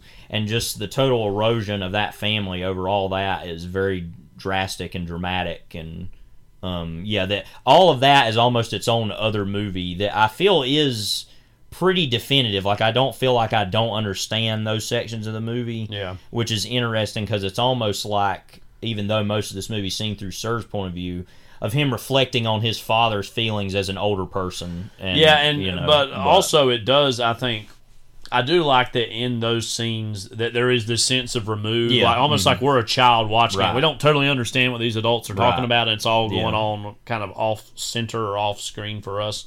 And there's no scene where he sits down and says, I'm going to be the man that my father isn't allowed to be or can be. But that is an unspoken aspect, I feel like, of, well, my dad's getting run down and run over. I'm going to assert myself, and I'm going to do what I want to do, and look where that gets him in the end. So. And it's that almost unsolvable question because it's like, well, it doesn't get the father anywhere either, being the way he is, so... That's a very sad. So what is success in this world or in this where it feels as though you're purely always playing displaced? You're displaced because of, you're always having to defend oneself as opposed to just being oneself.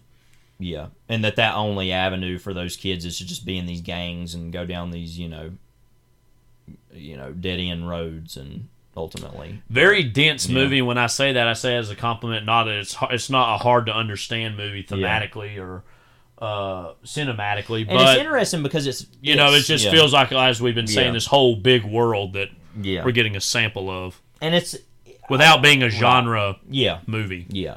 And I don't think it's like a particularly funny movie exactly, but it's very, and I'm saying this even for somebody who loves long movies, very engaging, very actually a lot of kind of action throughout, crime elements. There's quite a bit of stuff there that I feel like if there was ever going to be a long movie that somebody watched that wasn't, it would be this maybe, that they could probably get into and be interested in. a lot like The Godfather in that way, for a movie that is that long, is that thrilling, I think, consistently. Now, this even still is very much less of that, I think. We got to talk about our boy Honey a little bit. Yeah, you one of the most surprising characters. Yeah, you say more about that because you have more to say about that than me. So he's played by Lin Hong Ming. That's how you say his name. Mm-hmm. He's one of the most surprising characters because he kind of starts off the movie as basically the bully, and that he's wanting his homework to be done. And you're talking about not Honey. Honey is the Sly. Maybe Sly is I'm that sorry. character. Yeah. I'm sorry. Now, we'll say about Honey what you said about Honey, who is the leader. Honey, don't call me Honey. Oh, but that. He's the leader that you said he's the most anime character ever, or whatever. Like, I'm sorry, I got those confused. Right. I couldn't remember. I knew that it was like this one word. But I do want to talk about Sly though too in a second. But with Honey, I was saying to Levi, I'm not a huge consumer of anime, but I've seen enough to know he's a very anime character. He's this character that everybody talks about. Oh, he's big. He's bad. What happens when Mr. Wu will show? Yeah, right. Whole when Honey will show up. So he comes into the movie and he's not even totally wearing his jacket. He's looks like a sailor or something. He's like a sailor. I guess he's in the Navy. I don't really know. I think that's what it was. Is he kind of went and did some service while he was hiding out or something. But he kind of just strolls into the movie and he's very withdrawn and everybody thinks he's the coolest guy ever, but then he clearly knows that there is no coolness to life. He's so over everything, right. And he barely has any scenes with really Sir. But there is one where he's almost trying to semi-mentor him, but then he's killed. Right. That's kind of in the middle of the movie, pretty much. No, I'm sorry. Sly was who I was thinking of who's Hung Yu. He's one of the more interesting characters in the movie, I think. Again, he starts off kind of like I was saying as the villain or the antagonist. Right. But then over time, and there's a big space in the movie he's not in, and then he comes back maybe a little more towards the end, where he's kind of he's wised up a little bit, and he's not as aggressive, and I just find it's interesting because early on he's presented as almost the antagonist, right? To the movie, and like I said, that goes to the whole point of the movie. I think too is that even the most antagonistic person in the movie gets it together by the end, and that the person who's somewhere in the middle but has this dark, seething rage below the surface is the one who suffers for everything ultimately, and that's kind of very different impulse. That is very realistic. I think too, as far as that, when that rage boils over, it's because Sly at the beginning of the movie is at 100 all the time. Right. There's constantly a problem. You write this for me. You do this. Give me your lunch money. It's just very just classic. I love that scene, by the way. Behavior. All the scenes with the teachers and the principals are hilarious in the movie. But there's that part where the guy, he's like that bald guy, and he walks up and he's got his hands behind his back when they're fighting. Sly and Sir fighting, and he's like, do y'all enjoy coming to my office? Yeah. It can happen again. Yeah. Basically, let's talk about how we listen. Basically, we talked about, too, what it's like to be any of these kids in the background during these scenes, in the world of the movie. Yeah, and they're just all right, well, here they go again, doing their crap. I watch that every day with kids who always follow directions in my classes, and then there's the kids that act out, and I sometimes look over at them and they're just sitting there oh, here we go again. And most of them will laugh at the stuff, but there's one or two that are literally every day, mostly some of the girls that are really well behaved, that just sit there and are so I think about that. I was just talking to some kids this week about when I was a kid in school, when I heard a teacher say, get out in the hall. I literally had to hide my face. I wanted to laugh so hard. And I remember my first year of teaching, when I had my first get out in the hall moment, I wanted to start laughing at myself because I was like, oh my God, I'm prime time now. I'm the one doing it. And then the power. Yeah. But just laughing at the sense of oh wow. Here we are. It's this must be done in secret. Okay. That's one of those things I don't like doing much because I don't like leaving the other kids alone in the room. I've only had about 3 or 4 of those this year. I usually take them aside at another time that I'm able to. But I was telling the kids, like I said, that I kind of, even now I've had a few this year, I almost want to laugh out to myself, But there was something else I was going to say. What was it? Another aspect just in my own life that I had like that was when I was student teaching and I had taken over as a long-term sub before I got my job. Yeah. And they trusted me enough to officiate a EOC test even while I was Yeah. still doing that. And that moment where the door closed and it was just me and those kids, and I was the one being the test administrator, was the big like, oh my god, Yeah, this is for and real. and we've moment. both Like, done that now to the point where oh yeah, it's no whatever. big deal now, but Yeah. just yeah. So again, great movie. Anyway, Great slice of Yeah. life of you Yeah. know aspects. Yeah. And again, we're not very familiar with Taiwanese culture, but this does seem like a really great time capsule of a time and a place. Not only in its depiction of the early '60s, but even in the late '80s, early '90s conception Yeah. of looking back on this time period. Any final thoughts about Brighter Summer Day? No, other than just it really is one of my favorite movies. I think it represents everything that, to me, not only I was going to say an international film, but it's just film anyway. But that everything that you can get, I think, out of another perspective of cinema, but also just cinema in general, what you can do with the form, I think that lends itself to being longer form. Not every story has to be that long, and the one we're about to talk about is even longer than this by like a whole hour.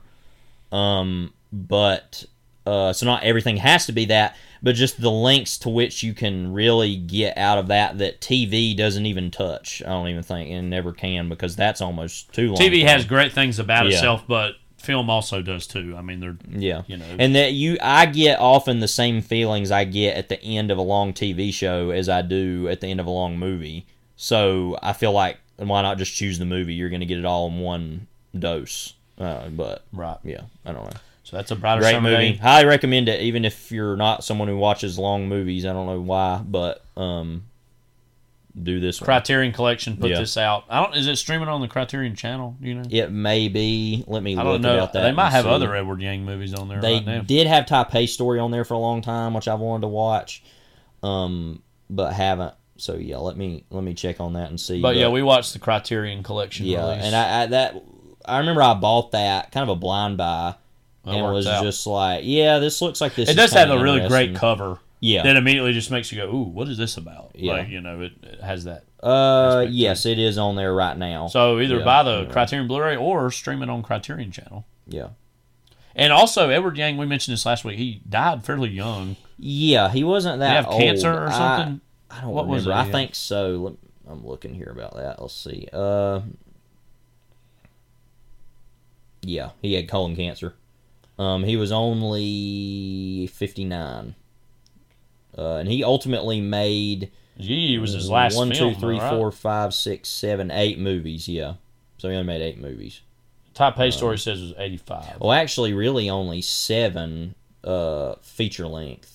He directed a section of another movie that some other people also directed some of. So his Taipei Story is just under 2 hours. Yeah, so I mean, a lot of his movies are shorter.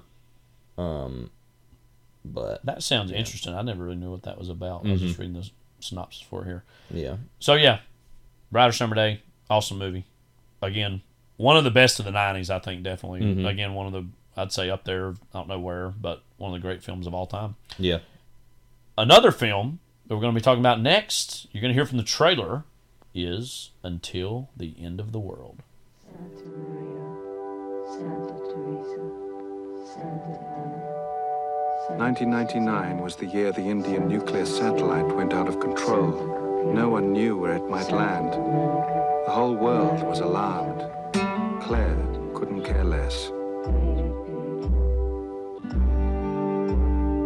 Can I help you?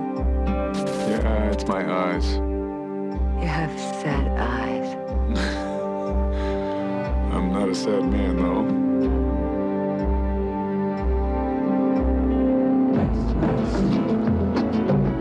There's a guy looking for you. Yeah, I know. He's got a gun. What's he after? He wants to kill me. What for? That camera takes pictures that blind people can see. I know you stole it. His real name is Faber. Sam Faber.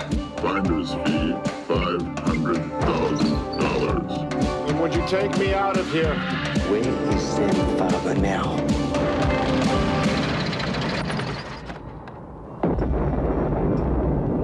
It's the end of the world.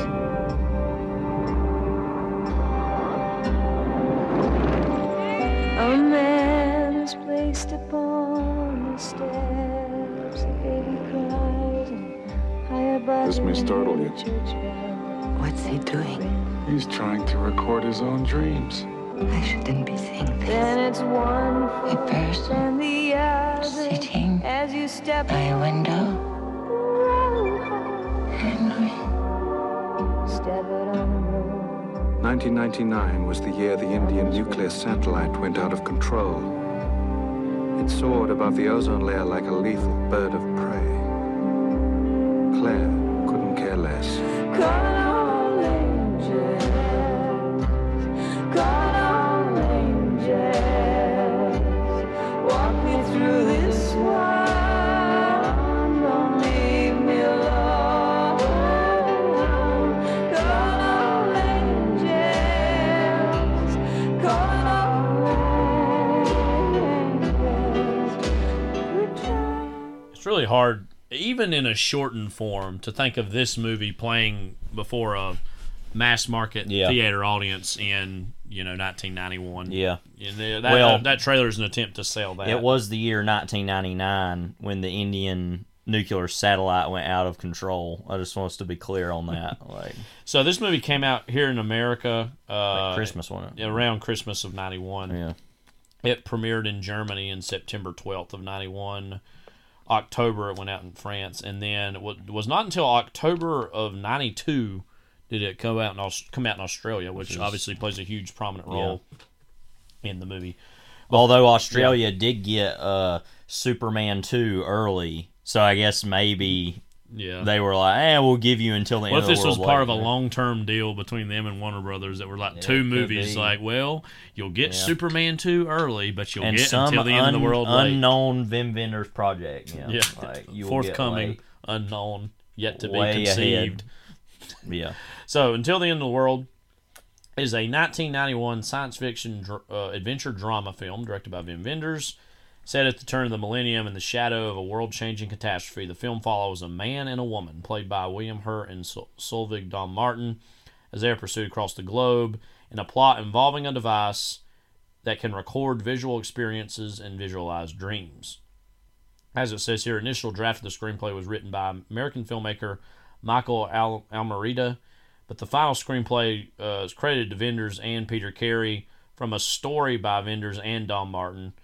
Wenders, whose career has been distinguished by his exploration of the road movie, intended this as the ultimate example of the genre. The film has been released in several editions, ranging in length from 158 to 287 minutes. That's a big part of the whole history of this movie is the runtime, but also its abbreviated runtime. Yeah. And there's a really great little intro that the Criterion Collection edition has, which has been came out back in 2019, I think. Yes, I believe so. Late 2019. That would be about right, I think. Or no, it might have been late 2018. Okay. Going in, yeah, that would be right because. Well, hang on. No, you're right. It was late. Yeah, it says in September 2019 it was officially put out. So, yeah, it was then, because I remember we watched it. It was announced, and it came out in December of 2019. Right. We watched it, because I got it for you for Christmas, I think, and then we watched it. Pretty quickly after that. Right, New Year's Eve, yeah. Mm-hmm. So a big part of this movie is the runtime, and we got Wenders standing by. He'll be with us momentarily towards the end of this discussion. The original released version was 158 minutes here in the United States, which is, even at that, 2.5 hours. And that's, a rarity. Yeah. Especially for 91 for a major, quote, studio release. And this was distributed by Warner Brothers, but essentially an international co-production.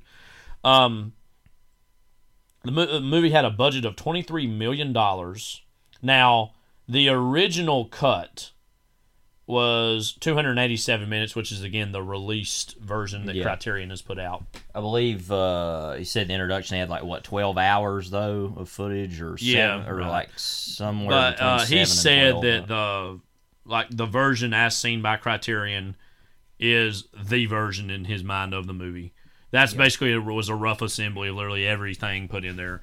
There's even, I haven't even watched the whole thing yet. There is on the Criterion Collection edition, a special feature of 30 minutes of either deleted scenes or alternate takes. So there was, even more. This could have been. And as much as I love this movie, I'm good. I think that's enough. Like, but I mean, I'll probably eventually watch it, but probably totally separate from the movie. Like, I'm not going to sit after that and watch that. Like, the movie nearly is 5 hours long.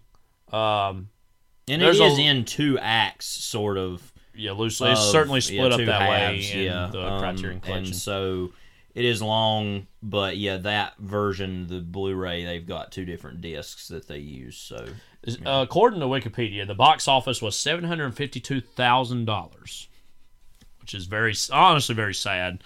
Yeah, and we'll talk about this with Vim later. This movie has got a lot of context behind it. The runtime, the weight of the movie, literally and figuratively, is very heavy, and we're going to get into some of the specific themes later.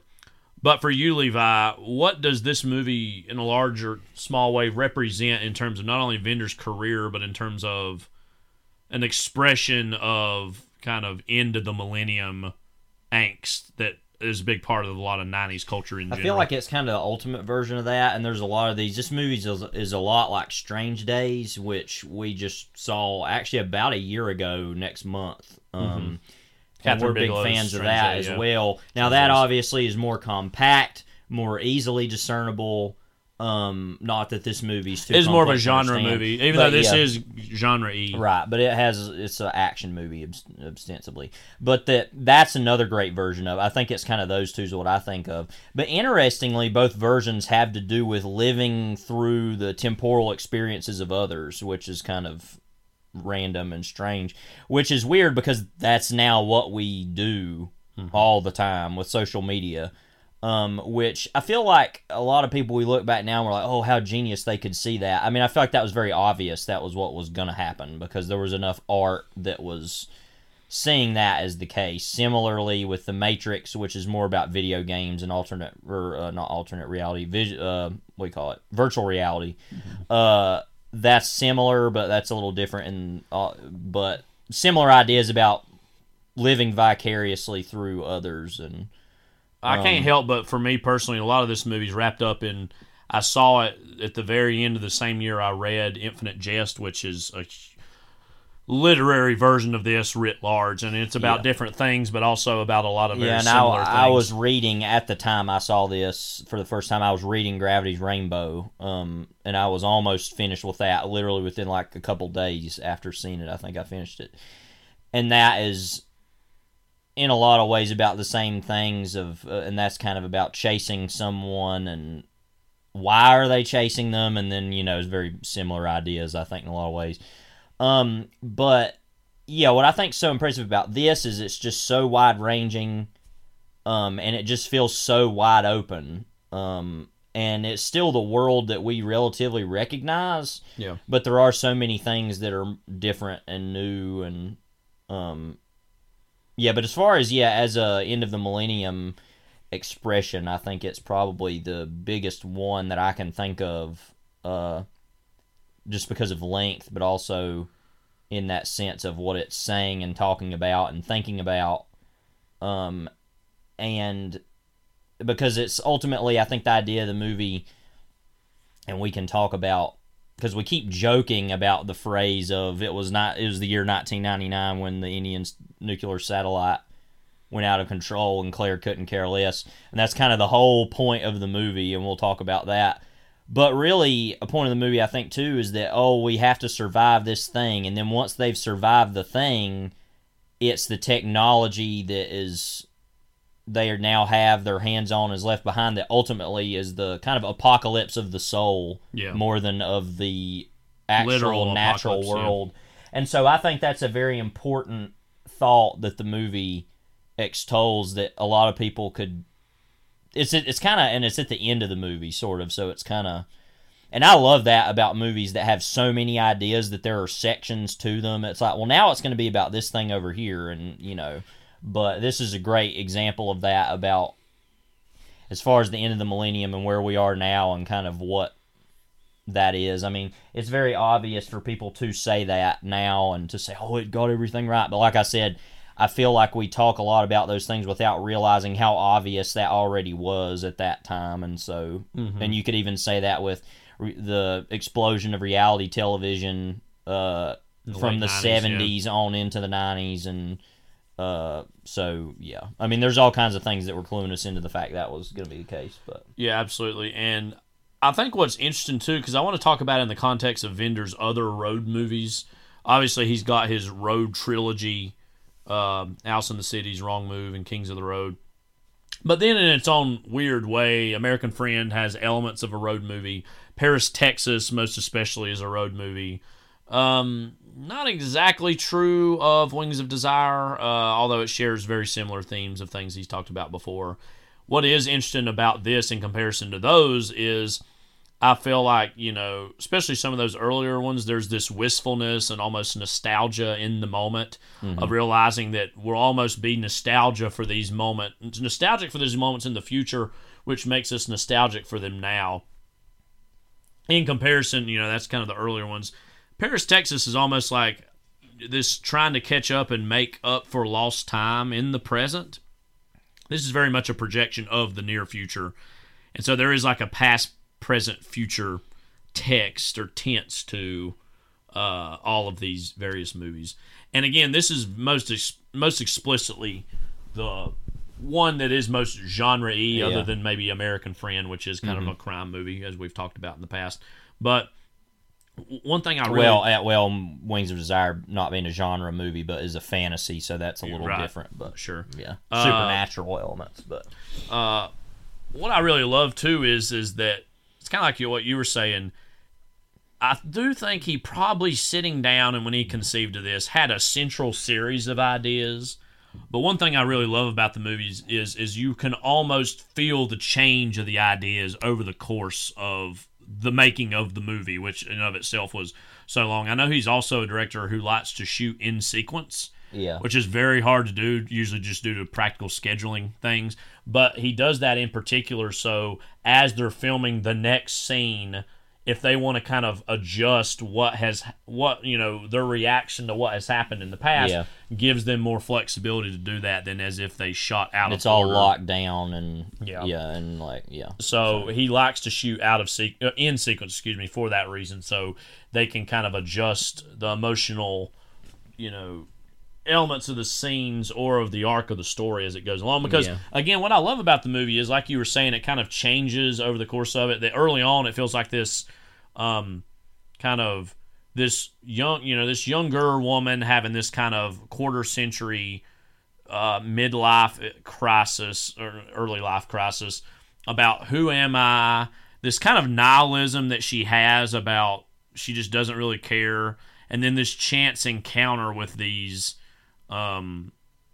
ostensibly kind of like French criminals sends her off onto the whole plot of do we want to talk a little bit about the plot? So as we said earlier, ostensibly the plot is mostly about Claire, again played by Solveig Dom Martin, who is this kind of ne'er-do-well, wandering woman who again doesn't really know what's going on with her life, who again gets caught up in this plot of intrigue that involves William Hurt, who plays a scientist and the son of a scientist who basically have stole this proprietary technology that is attempting to allow those who are blind, in this case his mother, see visually or make out images.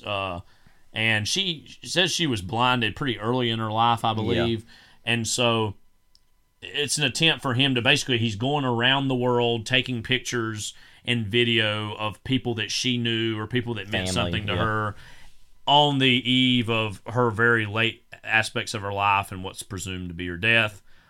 All roads eventually this movie lead to Australia, which is where his parents are and where kind of this Aboriginal culture is that's kind of seems as though it's lost out of time. It feels like it's cut off from, quote, society writ large.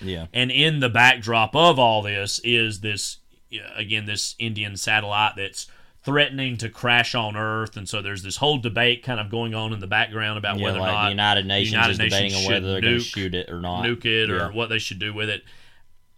And I think a key aspect of this movie too is, because it's easy to talk a lot about this movie without, for me, talking about one of my favorite aspects, which is the character of Sam Neill, who's basically the narrator of the whole story. He's basically the framing device of a sort is almost his book That he's writing about version her. of everything about Mm-hmm. specifically him and Claire, who's his ex-girlfriend, who he kind of reconnects over the course of the plot because he's helping her out. Claire herself, basically the main character of the movie, almost is also the MacGuffin of the movie because she's somebody that a lot of the men in the movie are obsessed by and are consumed by, most especially Sam Neill and his own and then withdrawal William weight. Hurt, and then Rudiger Volger also, and so... And so there's a lot of plot going on in this, but to see it moment to moment, it's not confusing at all. No. I don't really think it just goes in a lot of different directions, all to the point of kind of some of the most climactic elements of the movie, and really like the last, say, 30, 45 minutes are about, okay, what if instead of just creating this technology where we project images into the minds of the blind, but we actually are able to capture our own dreams visually, and getting lost in the fantasy world and not really being able to distinguish the dream world and the real world. Yeah. You know. Which is very clearly a cinema illusion, and kind of, like we've said before, it's almost like Vendors is asking you at this point, why are you still sitting here watching this? Are you obsessed by this? And kind of that is an interesting question. But that you can only get with that length. It's also important to note, this is kind of a non sequitur, but that Sam Neill's narration, which I think does actually add a lot to the movie, one of the few versions of narration I could say that about, is not part, supposedly, of the original version. Yeah, essentially, it was sounds like it was all cut out. Yeah, and that so, Sam Neill's character was much smaller of a character in the release. I feel like we wouldn't version. understand him at all. There's a lot of things in this movie you wouldn't understand without it being this length, but that especially I think is a problem. But yeah, funny enough, what I like about this movie is its plotting of events is all ruled by chance ultimately, which is something a lot of movies do, but I don't think they do it as well as this, because I mean it all starts with her driving down the road, and then she crashes into these people who just so happen, these French criminals who just happen to rob a bank, and they need her to take the money and get it to Paris somewhere. Mm-hmm. And then that's where she runs into William Hurt's character. None of that is connected at all to each other. Directly, and that's what I like, is that, just by you think at first, this is what the movie's going to be, is her running around dealing with his money. How's that going to be 5 hours is the question you wonder. But then it becomes about all that other stuff. What's funny, too, is that how much the money acts as this weird MacGuffin for a while of going between people, and then at a point nobody really wants it or cares that much about it anymore, like, because obviously the criminals want it the most, but they eventually give up on it, even getting it back. I don't know how that all works out, what the deal was there, but also even William Hurt, who takes it, is literally just using it so he can travel and then doesn't care about the money itself. Claire was going to use it just to use it basically for whatever, and so everybody doesn't really care that much, and it's interesting how like every single person who's chasing each person throughout the movie, by the time they get to Australia, pretty much all those like antagonistic behaviors totally erode, and everybody's just happy to be there and happy to be alive because of the and feel like that subverted. And I think one thing, because I've heard Vendors talk about that he originally conceived of this movie in like the winter of 77 to 78, so right after the release of, say, The American Friend. Yeah. There is something, I think he said he visited Australia, something magical about the way Australia is usually depicted as us and on film and television, as it feels literally like the, quote, end of the world in terms of where it is geographically, but also the landscape of the outback is such a ruggedly beautiful place. It's a place that one day I'd maybe love to visit, or at least see for myself with my own eyes. And it feels as though Vendors is talking about, here we are at the end of the world, literally feeling like we're in Australia, but also figuratively, not only in 1999, but also with this feeling of apocalypse. And one of my favorite sections of the movie, we actually played a portion of it last week when we were going to intro talking about these movies, is William Hurt's character, his mother, I can't remember the actress that plays her. Jeanne Moreau. And Max von Sydow is the father of kind of her final moments, essentially on her deathbed, and kind of the gratitude she feels, but also the seeming disgust of the world that she's seen, but just her gratitude that she's been able to see it. Yeah. And her on her deathbed, kind of with her last moments with Max von Sydow. And then outside of all that, what to me is 1999 represented to me on film, period, is that kind of big celebration party that they have with all the music that's going on. That to me feels their rendition of the Elvis Costello song from the soundtrack, which we'll talk about the soundtrack later, but it's weird to hear all those instruments of that. But it just feels like this raucous in the best way, joyful party. Yeah. And that everybody's just happy to be alive, happy to be with one another's company. And anything that is going on outside of this community in this moment doesn't matter. Let's just celebrate with friendship, with music, with communion. In its own way, to me, a very deeply spiritual moment of an already deeply spiritual film. Yeah. I just really love that act of communion. And again, even in the midst of that, this death of this person, and that's kind of the point of it too, I think. And that again, the whole last bit of the movie, which becomes more explicitly this commentary on media, on the visual medium, and I saw an interview with vendors that backed this up as well, that one thing I was thinking a lot about while watching it was the decision to have so much of this movie be narrated by Sam Neill's character, who is a writer, a man of words, a man of letters, and to feel like he's being outpaced and replaced by the visual medium. And that's essentially the story of the 20th century writ large, was obviously with film and photography, the primacy of the visual medium in the 20th century, and this almost melancholic view of, prose, the written word, being stamped out by this, but also similar in the use of music or American-esque or Western culture in, as we talked about with Brighter Summer Day, kind of that, not that Vendors is totally done with or checked out of visual media, but he's kind of just saying, well, look at the good and look at the bad that it can bring. The good, of course, being that you can maybe make the blind see yet again, the bad being the inability to distinguish the dream world from the real world. And I think that's obviously something that he's played with here and there in his films, but is one of the most explicit versions of that division of isn't film great, but also isn't film or visual media also present these problems. Particular with our view of reality is one that is being warped by the digital world.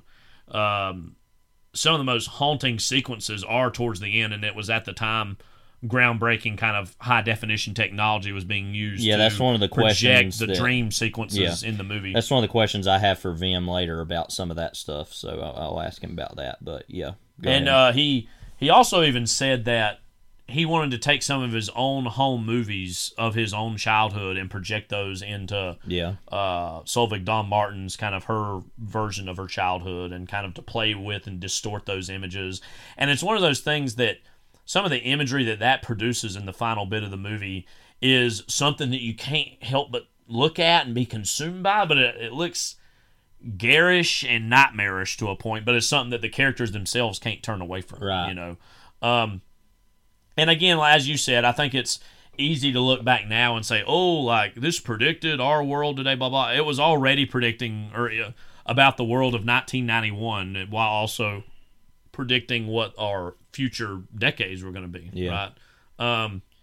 And so, again, I really love its sci-fi people vision. Say that stuff about the Truman Show, which came like 1998, towards the end of the decade, and it's just like, we already saw versions of that throughout the 80s and 90s. It's just like, okay, that's the most boiled down basic version of that idea, I think, but so. What do you think about like the quirky future of 1999 by way of 1991? Well, I'll talk about it first of all in the sense of it as what the sci-fi of it, and then I want to talk about one of my favorite moments of the movie, which goes into another aspect of what the future of it means. Obviously with Vendors, he's always worked in the present. Wings of Desire is probably the most achingly present film I've ever seen, as far as, even while it's fantasy, what it's about and the time period, and literally on the eve of the fall of the Berlin Wall, kind of unknowingly. And so he, usually make movies that are very much about that. Even something like The American Friend feels very futuristic in a way of just the imagery and the lighting from Robbie Mueller and his photography. Who shot this as well. Right. And so those feel very present. This, it's weird, and all the technology is still very analog, but we laugh, and even even Vendors in the introduction laughs about the bounty bear. It's searching. Basically, their version of Google or some search engine. And they're like looking for people that are bountied, and there's all these little things that are clearly like, and they all use, obviously every like new movie is a version of this, or every, like, I should say, futuristic movie, which is something that I think we predicted falsely, actually. It's not that the technology doesn't exist, but it's just not something that's a reality. Is video conferencing or video calling. And that, yes, 2001 we saw a version of that. Right. We have FaceTime. Yeah. But no one uses that. Everybody texts each other. Well, there are a decent amount of people who use it. We don't personally use it, but right. yes, I'm saying most average people don't do that, which I think is actually an interesting failure of the movies or TV that have predicted that. That's like, oh no, it's even worse. No one actually wants to even see or talk to each other physically. It's all through words, and people are afraid of talking on the phone, which I find laughable. I'd rather talk to somebody on the phone than text with them, but that's a very different opinion than most people I know. Would say. That's what I'm saying. So I don't get that at all. But sometimes when I'm calling somebody, I feel this immediate pressure of like, oh, they're about to be on the phone, and then once you're in it, it doesn't matter. You just get past that initial problem, but people are too afraid to confront that, I guess. I don't know. Anyway, point is, that's a whole part of the movie. Then you have just the cars are a little bit different looking, and everything. What I like and what I appreciate about movies like this, their depictions of the future have that futuristic outlook about itself as far as everything looks, but also this decrepitness and this decay and this movie definitely has that about streets that are just not even like look really bad or like there's like a war going on or anything. It's just like everything just looks like it's kind of been abandoned and just kind of left behind. All this like detritus. Like I think about that in the beginning of the movie. There's the part where she's leaving Venice, and she's gonna go to Paris, and there's that part where she's driving. There's like this big traffic jam, and then she just literally turns and like drives through the woods, and there's like this real big highway that's just been left there and nobody uses anymore. And there's just all these things about showing the future as a just an expression of decay, as in because you show that along with all the advancement, because then you have all the things that have been left behind. And I think that's a very accurate portrayal of that, because I think about that, if you go up, this is specific to us, but if you go up to Lenore and you drive up and down through there and you see all the old furniture factories that are just sitting there, and all the factories in America that just sit empty all the time, and they don't even care enough to tear down. That's what the future looks like more than anything, is just the past, but nothing. And with a fresh coat of paint sometimes. Right. And so, I think that's an important distinction. And there is enough of this in here where it's very futuristic. But I think there's also things that we as Americans or other international audiences see as futuristic but actually do exist, like that Tokyo men's like hotel where they're all in those like very small cubbies like that's actually what that looks like in Tokyo and Japan and different places, but to us that feels so futuristic. So I think it's a very complex amalgamation of different thoughts about like recognizing what's already there, recognizing what's not being used, and then recognizing what could be used. And so I think this is one of the few movies I've ever seen that does all that. Plus, then you have the whole second half of the movie, which is in Australia, where there's basically other than the laboratory, no technology whatsoever that can be used. So that's interesting too. I think about there's nothing. Really I think that's inside. probably, I'm sure, part of the larger design of the whole movie was Right. to create this futuristic world for the first half when he knew the second half was going to be mostly in, in this place Right. of almost, it seems as though it's cut off from the rest of the world and almost looks like an ancient civilization or time. And what I appreciate is none of it looks too far ahead. Like, it all seems like they dress kind of weird. That's the biggest thing. The way people dress in the movie is a little bit different. But then you even have William Hurt, who's dressing like this very, like, noirish figure. But not in the sense of somebody like Rick Decker in Blade Runner either. I mean, it's like very 40s-esque version of that. But I want to talk a little bit, since you mentioned it, of the William Hurt, Solveig Dunn-Martin romance. Mhm. Doesn't it feel at least a little bit remote? Yeah. And removed. And maybe part of that is because we're essentially seeing it from the perspective of Sam Neill's character, the Yes. narration and the conception of it. Yeah, because I don't feel that we even see the movie from her perspective either. I think it's, all from his perspective. Yeah, I mean, ostensibly she's the main character because the movie mostly follows where she goes. But as I said, Sam Neill's really the voice of the movie. And both of these characters seem somewhat remote and in their own head and are able to experience some modicum of joy in the moment, but it's one of those things kind of when left alone to their own devices is when the despair and the creeping anxiety comes in. And to the point where,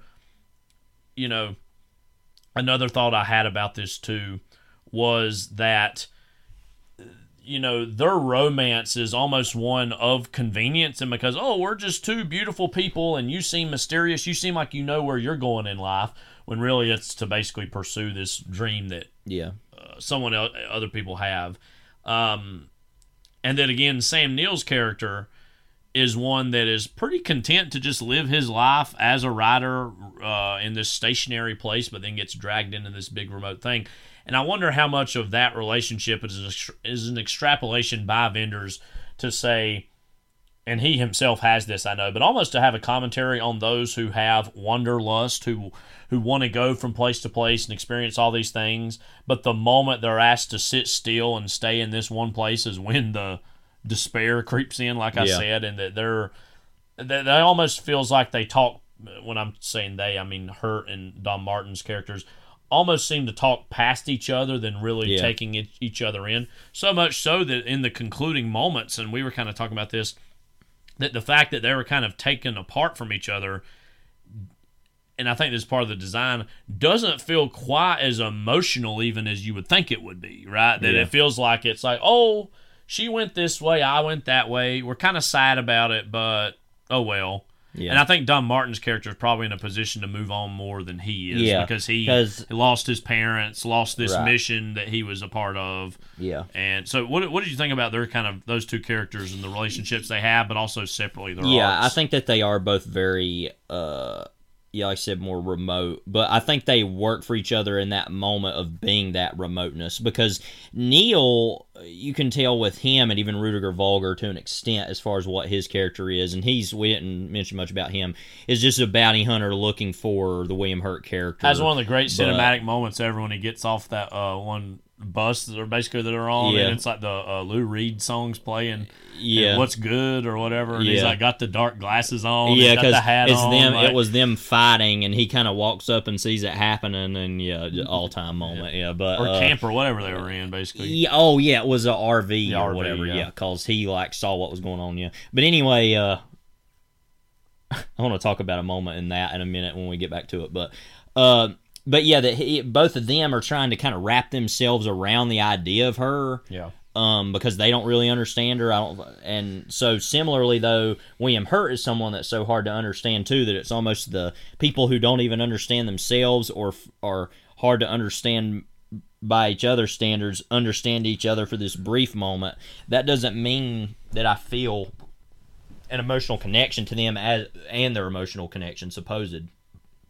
Especially in relation to something like A Brighter Summer Day, which is I feel like very clear emotional movie in a lot of ways. Mm-hmm. But I feel like the emotionality of this is in a different way the whole movie. Like one of the other things I was going to say about the future aspect is one of my favorite moments in the movie. It's very obvious, but I feel like it's really great. Is at the end when he has written the novel and she's going through the withdrawals of not being able to see the dreams anymore, and he gives her the novel and basically says, "I need you to read this," and she reads it, and she's basically cured by that of seeing her own life on the page. And right? seems like, I don't need William Right. Hurt in my life anymore, or all that. And this that she was says, part what of. comes next? And he says, basically, like, it's up to you, basically. I mean, that's a very obvious moment, but I feel like it's kind of... The whole point of the movie is that she kind of found out who she really was, and now she can actually do something with that. Also, what I really love about the ending of the movie, you mentioned that she has, this wanderlust. It's actually, I didn't think about this until you said that. The fact that the very ending of the movie, which is randomly one of my favorite movie endings I really love, is it's her birthday and they all video call her, some of the people, and she's up in like the International Space Station, basically. Yeah, I love too. It's like the end. Yeah. She became basically like a research scientist / astronaut. But Here in the that is 11th an hour. interesting way to say two things at the same time, of saying she is still getting to explore and search, but literally sitting in this like capsule, basically. And so it's a weird kind of having it both ways of like she's finally content enough to sit still but also still explore. Is a very interesting ending. But yeah, I love that's, too visually the movie begins and ends with seeing the Earth, sphere of the yeah. Earth itself. Yeah, and I think it's actually one of my favorite opening title cards I can think of. Actually, was in this movie. It's actually interesting too that if I remember correctly, it's seeing the sphere of the Earth is at the bottom, I think, at the end of the movie, where it was at the top at the beginning or something, and so it's almost like the same image but circular, different. And so and interestingly, I realized that watching this again, because the final scene technically between them in the movie, between Hurt and DeMartin, is them in the laboratory, and then she basically is kidnapped by Sam Neill, more or less, and taken away. But that their kind of last scene is them in that bar meeting briefly, but that never actually happened. Yeah, it was in Sam Neill's imagination of thinking about that's how he, quote, wanted to end it. And you almost, I don't know about you, almost wanted that ending, but then it does feel more emotionally true what he says really happened. And or whatever. so I wonder, though, what actually happened to him, because he basically disappeared from like because the government was after him. It shows at the him very going to his end, father's grave. Right, and so like I don't really know. It's basically implied that him and that other that Australian Aboriginal actor left and went somewhere. But yeah, I find that interesting that we never actually really know. And I think that's funny. He for a enters movie his fog and leaves his fog. And it's kind of just like, wait, who was that person? I don't know. Yeah. So that's interesting. One little acting bit I really loved from William Hurt was him kind of rubbing his eyes, especially early on. And it kind of gives him this like mysterious quality, but then you realize like this whole man has been going around scanning these people visually, and like the visual stimulation that requires for him, because there's also an aspect of that she becomes the perfect person to see, because she has this kind of this invisible force-like perception that she is I think they say at one point like the ideal, I don't remember what term they use, but the ideal seer, basically, and that he's somebody who's kind of wore down by those images, but she's like a fresh, person to use that lore. But and to go along that line, to kind of switch gears here, I think it's an incredibly funny movie too, and very positive for what it's about. Well, that's what makes it more impactful at the end of the movie, when it has the sections about them being obsessed by their own dreams. That's almost horrific. Yeah, that's feeling. like the gloomiest, nihilistic aspect of the movie. Yeah, we were talking about this early on, and we might have hinted at this earlier. For all the stakes of the first half about the international intrigue and this cat and mouse game, it never feels like, and I mean this as a compliment, it never feels like dramatic or like tense and exactly. It feels unlike like something like Gravity's Rainbow, which is funny but also has very definitive stakes and is very dark and nihilistic. This is almost the opposite of that in its own way. But, same can be said of Infinite Jest too. But as you said, like it's almost like, because Vogler, am I saying that right? Vogler. His character is this, detective trying to follow her, and he has, I think, every right to be pretty mad at her and William Hurt, but he basically just becomes their friends and then just, oh, yeah, I'll go with you down there. Nothing else going on in my life. I'll just go hang out in Australia for a while. Yeah. But, yeah, as you said, like, the creeping anxiety-filled sensation of the last, section of the movie is really where it feels like it's all crashing down on you, even though the physical stakes are not all that bad because, it turns out the world survived and no big deal, but it's this internal, emotional, dark sense. But again, as you said, it's mostly a pretty positive vision of all these different people from all these different cultures and all these different even aims kind of coming together because to survive. The most antagonistic figures in the movie, even at the end, like somebody like Ernie Dingo in the movie, who's that kind of like, I think he works for the diamond mines. That's a whole other thing we haven't talked about. Is that the diamond mines in Australia are looking for him because they stole some diamonds that were needed to like run the machine or no opals. I'm sorry, opals that they had or whatever. And that he's there, but then by the end he's fine with it and he's hanging out. So it's just it's funny how everybody's just kind of like whatever, it don't really matter anyway. This is like, which I think is an accurate feeling of like it's coming to the end of the world and they kind of think it might be, and they all just shrug and say whatever, we'll all just get along for a while. And then but the continuation of that feeling even after it's revealed that everything's all right, it's almost that they said, yeah, you know what, it doesn't really matter anyway, we should all just be like this all the time. It's very unlikely positive kind of conclusion to come to from a movie like this. But yeah, there are a lot of just funny different moments in the movie. One of my favorite ones is they're looking for William Hurt and he's like walking up the street, and then like Sam Neill's like in that weird bathroom where you're like standing up on this thing and he's like reading a book. Yeah. And he looks and he's like, Trevor or whatever, because he has like different names or whatever. Yeah. And then he gets out and they get in a fight to the Lou Reed song on the soundtrack. And so there's a lot of different things in the movie. They're really funny, I think. And William Hurt, just for clarity, he plays Sam Farber alias Trevor McPhee. Right. So weird names, but yeah. We talk a little bit about the soundtrack because I think that's one of the most fascinating aspects of the movie. The soundtrack sold very well too. So like when I was actually looking for the soundtrack to this movie after we had seen it, it really wasn't hard to find because I actually found it down at Yellow Dog Discs in Wilmington. Yeah. I was actually down there and I actually found it really quickly on CD, and so it was a big deal. And I know that one of the most fascinating things about the soundtrack is that, I think he said he reached out to like vendors reached out to like something like 20 of his favorite bands or musical acts, and he heard back from like 18 of the 20, which he thought it was going to be half or less, and he was gratefully shocked that as many of the musicians, who some of which have already had collaborations or appearances in his Nick movies, Cave, one in particular. Then he's done some stuff with U2 after this as well. So we have Julie Cruz, Talking Heads, Lou Reed, Can, R.E.M., Elvis Costello, Patti Smith, Depeche Mode, T-Bone Burnett, and then a lot of the music is also Graham Revelle did some of the actual like score. Has a Peter Gabriel song in it too. Well, I want to talk about that a little bit because this version of Blood of Eden is a little bit different because then it was used on Peter Gabriel for the album Us, which is probably overall my favorite Peter Gabriel album, maybe other than So. It's always those two. But that was kind of controversial because I think he, it's a long story, but Peter Gabriel owed Geffen an album, and that was one of the songs that he had written for that album. But he randomly recorded a different version of it that actually used Sinead O'Connor on it for this movie or whatever. Because it is a different version if you listen to it. Yeah. And it's such a big moment in the movie too. That's what's so kind of funny about it, is it's used for that. And then they refused to let that, they were fine for it to be in the movie, but they refused to let that be on the soundtrack. Probably because they recognized that few people saw the movie, and the soundtrack, they were like, no, we got to keep, because that was a big deal.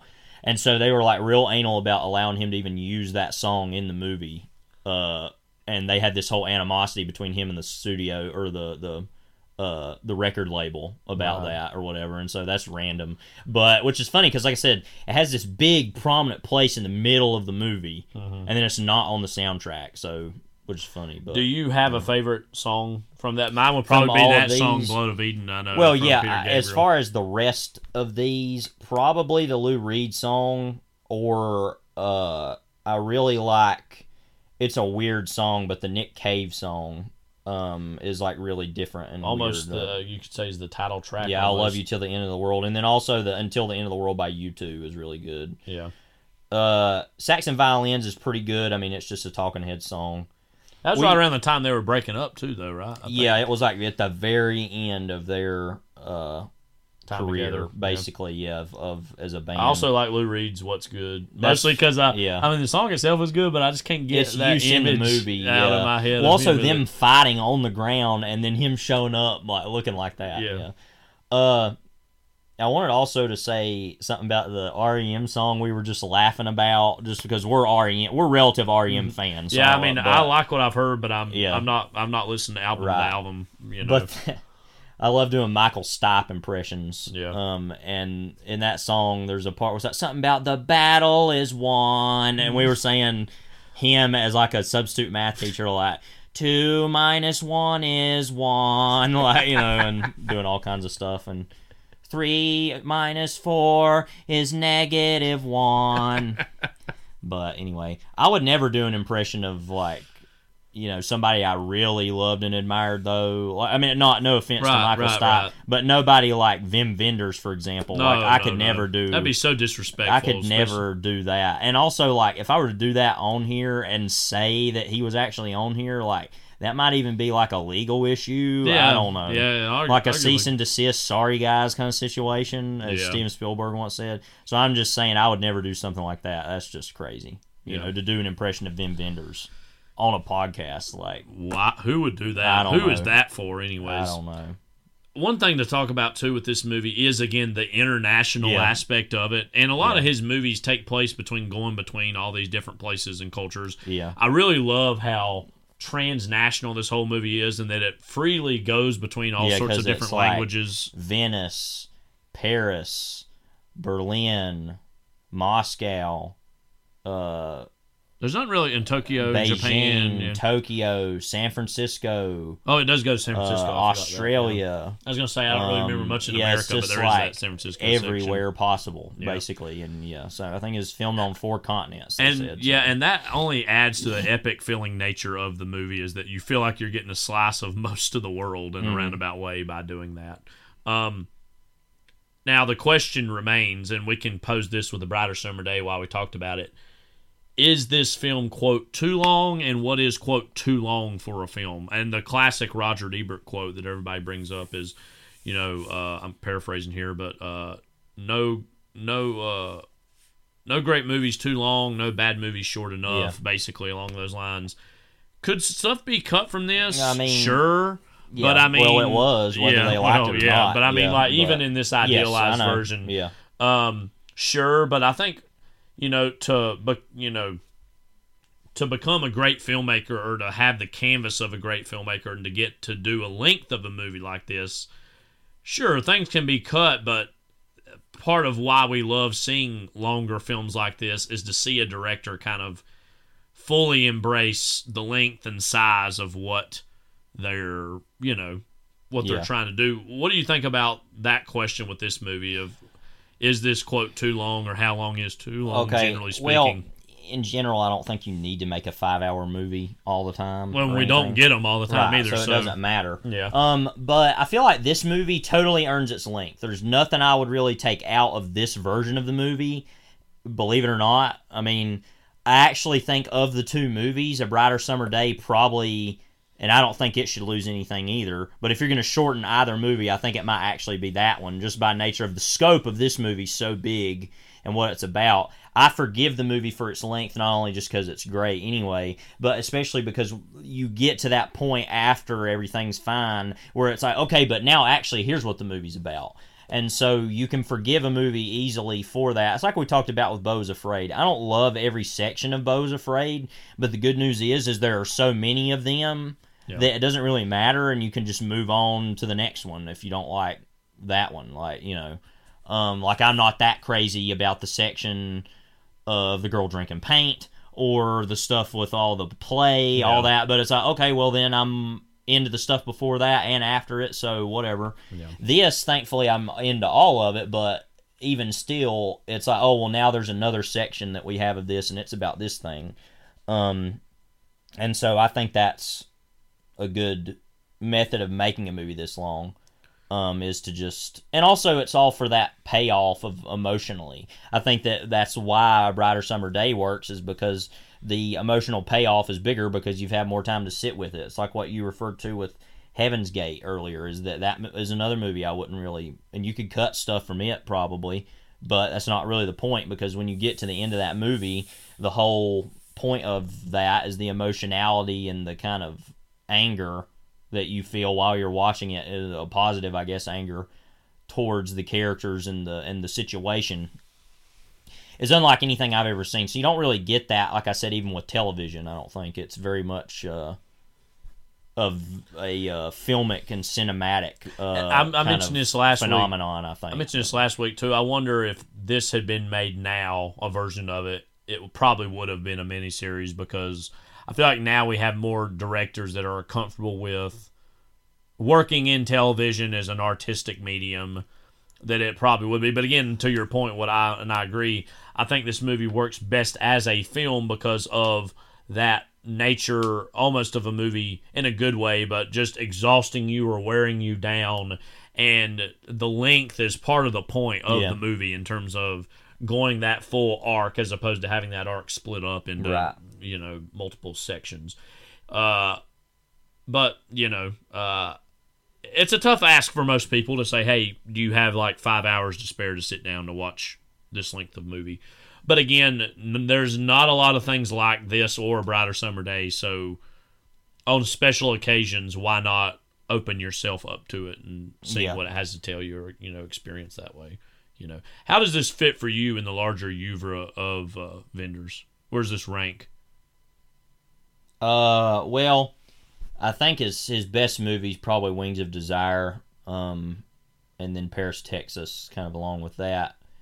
I feel like it's his ultimate movie, though, in a lot of ways. I feel it seems like it's kind of everything he wants to be about, kind of in one movie, and that's just by nature of it being his magnum opus and being so long, I think. So I think it's. I think one of the many tragedies of this movie is it seems like after this, he made some movies like, say, Buena Vista Social Club is a movie that people talk about, but or Pina, another or on the whole, like, you know, that from the period from like, say, Alice in the Cities to this, which was like, you know, nearly a 20-year period. Yeah, that's like the section of his career that everybody talks about and obsesses over, including yours truly. That the masterpieces he made within that time span, and this is a flawed movie, kind of by nature of its inception or its origin. I don't know how you could really thread the needle of this and be a quote perfect movie, if such a thing exists. Of course, it really doesn't. But I kind of like that almost semi-unfinished quality. And what I love, too, is any movie that the director almost, you can tell, was finding it as they were making it. And you almost feel like him shrugging at the end says, I run out of time and money and movie, and this is the best I could do with the canvas that I had. And that semi-incomplete nature of it, I think, makes it such a rewatchable film. And we've only seen it twice now, but... you know, to get through it once, you feel like where's my T-shirt for this? You know, for when, and again, I think that his two greatest films are Paris, Texas, and Wings of Desire.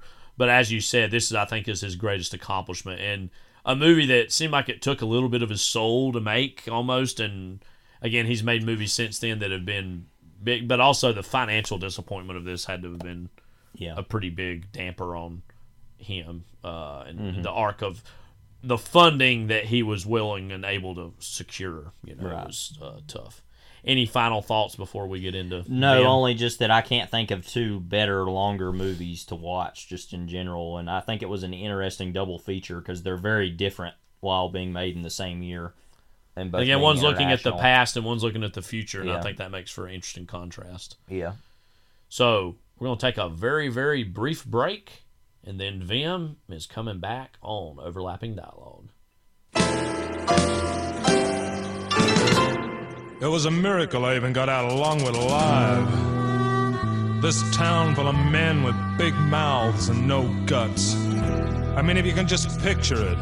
The whole third floor of the hotel gutted by the blast, and the street below showered in shards of broken glass, and all the drunks pouring out of the dance halls, staring up at the smoke and the flames, and the blind pencil seller waving his stick, shouting for his dog that lay dead on the side of the road.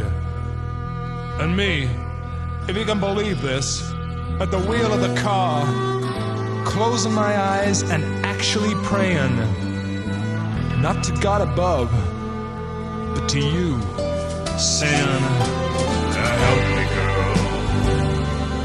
Hey, help me, girl. I'll love you till the end of the world. With your eyes black as coal and your long dark hair. And here we are. We're back with one of our very favorite filmmakers making his second appearance on Overlapping Dialogue, Mr. Wim Wenders. Wim, how are you doing? Wim? Is there something wrong with it? What? He's sitting right... Wait a second. Is this a robot? What the heck is this? Wait, does it say Venderstron 3000, I think it says on there? Hang on, there's a note. Can you read it for us? I was saying you have to plug it in. Also, he said he was going to come, though. What's the deal with this? So he sent a very Wim Wenders looking robot. Which strangely could walk into the room, then shut down before being plugged in. And it kind of has that weird look of like those who have seen Santa Claus 2, you know, like the Tim Allen robot. Yes, it looks like does. Wim Wenders it's very like clearly, this but shiny, it's like weird, like... Yeah, Venderstron 3000. I'm going to plug it in. Yeah. Hang on a second here. Hello, can you hear me? Vim, are you Vim? Yes, this is me. I am broadcasting from Berlin through this. Okay, so you're in Berlin, but you're speaking through the robot. Is that correct? Yes. This was originally a plan that I had for putting in until the end of the world of robots that are essentially Skype. Oh, so kind that was like a Skype father kind of situation. Oh, okay. So, do you find yourself to be a Skype father these days? A scat man. A scat man father. Do you find yourself to be a scat man, Vim? No, and I don't find myself to be a Skype father either. Thank you. Okay. Now we got a lot of questions we want to get into, but we don't want to take your time up too much, so we'll try to make them quick. Also, the note here, I won't ask Vim to say this. I'll just read the note. Okay. With it. Yeah. It says that I only have at most 10 minutes, and it says at most underlined, meaning that it could happen at any moment. Meaning it could self-destruct. Who knows if we're not careful? Right. Vim, is this going to blow up and kill us? There's a 85% chance it will not, but there's 15% of surprise. ... kind of situation, right? Mm-hmm. So let's just get through what we can. Yeah. So Vim, again, we're so happy to have you back on the show, even in this strange robotic form that you now are currently with us now. Very strange situation. How gratifying is it for you to see that this film has finally gotten the level of distribution that you so wanted it to have nearly 30 years ago now? Well, it means very much a lot. The VHSs and the DVDs that were released at various points were quite poor quality, that I was not consulted. Warner Brothers is not the best studio to work with in these situations. I've always heard if you see a cop, warn a brother. Am I right, Vim? You got it. So the thing is, now that it's been changed into Max... Max is the one to watch. I have been waiting for them to call and put this movie on there, because it's on the Criterion channel, but I would like even further distribution. What I did like is that the Criterion Collection brought the movie back to life in many ways and had me to be a consultant on it. And that was an impressive turn of events. one thing, Vim, that again we're so grateful that this movie's gotten the wider release is there's been talk of maybe making Pop Funko vinyls of the characters in this movie, and to really, try to strip mine this IP, this valuable IP, Right. for all it's worth. How would you feel about this being a more merchandised movie and something that people really, And can before you collect? get into all the question, answering that question, Vim, an additional question: would there be, first of all, a Sam Neill that you would be able to buy with the typewriter? Mhm. Because if there's a lot of this crap nowadays with like stuff. Ooh, you have to buy that, or you buy one action figure and it gives you a piece of another action figure, and then you buy all of them and you get an action figure So all crass, together. so juvenile. Yeah, which I've been wanting to do with the Dune action figures, so I can have a Raban, Dave Batista version. So are these But Pop well, Funkos going to hang be on, made for the fans? I'm not done with my question. Yeah. Just a second. Well, that is the ultimate question. But also, is there going to be a Rudiger Vogler with or Vogler? Sorry, is actually how you probably say it. Is there going to be one of him that you can have detachable sunglasses so that you can replay the moment in real time of him to What's Good by Lou Reed? Like, what are your plans there? And is he going to have an additional opal that he was going to take as his services being rendered? What's your answer to all that? Well, many questions from you. But please take your time. My first answer is I have absolutely no interest of doing any of that. Secondly, Rudiger Vogler's birthday is actually going to be, I believe, a week from when we are recording this now, so just a few days after it will be up. I think. Happy birthday. He's still with us. Yeah, I believe he's going to be 81. Is that correct? Yes, that is correct. He's still very in shape. Hmm. Go play racquetball. Oh, really? Down by the schoolyard sometimes. Hmm. Just because it's a good area there. Healthy area. Not as much Schwein around that area. Mm-hmm. But you're not all that interested, again, just to reiterate, of the Pop Funkoization of Until the End of the World? No. Okay. Well, can't all be sellouts, I guess. I had a question actually about something that I forgot. It's a shame you don't write these things down and I really know. plan it out. Yeah. And kind of go off the cuff with everything about what's going on. Yeah. Oh, do you remember, Kyle, earlier I had some question I was going to ask him about something about about the computer stuff. Right. Because that was kind of a bit. You talked about that a lot in the introduction on the Criterion Collection about the computers and kind of what it took to actually This early high do definition all that. technology. You mentioned about the fact that it actually kind of partially destroyed some of the hardware yeah. and the software, of which there could be no comparison by the end of the soft and the hardware.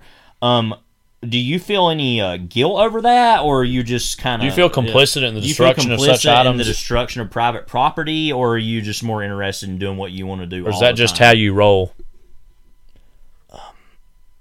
I felt very little remorse about that, because whatever it takes to make the movie is what's going to happen.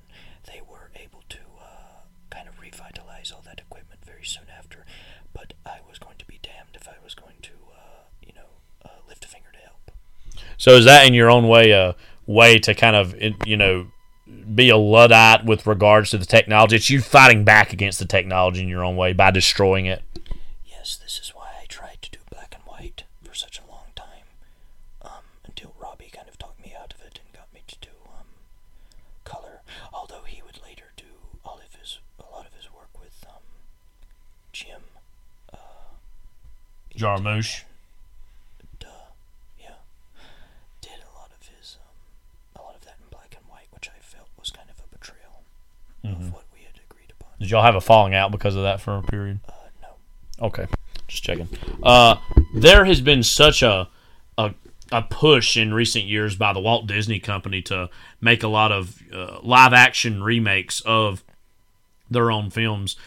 There's actually a rumor, and I want to see if you can clear this up a little bit, about the fact that in the 90s, kind of after this, in the mid to late 90s, you were actually approaching Disney to do a live-action remake of Fantasia, which I think would have been very exciting. The rumor is you were even going to have Roberto Benigni play Mickey Mouse, which I think is a very curious role.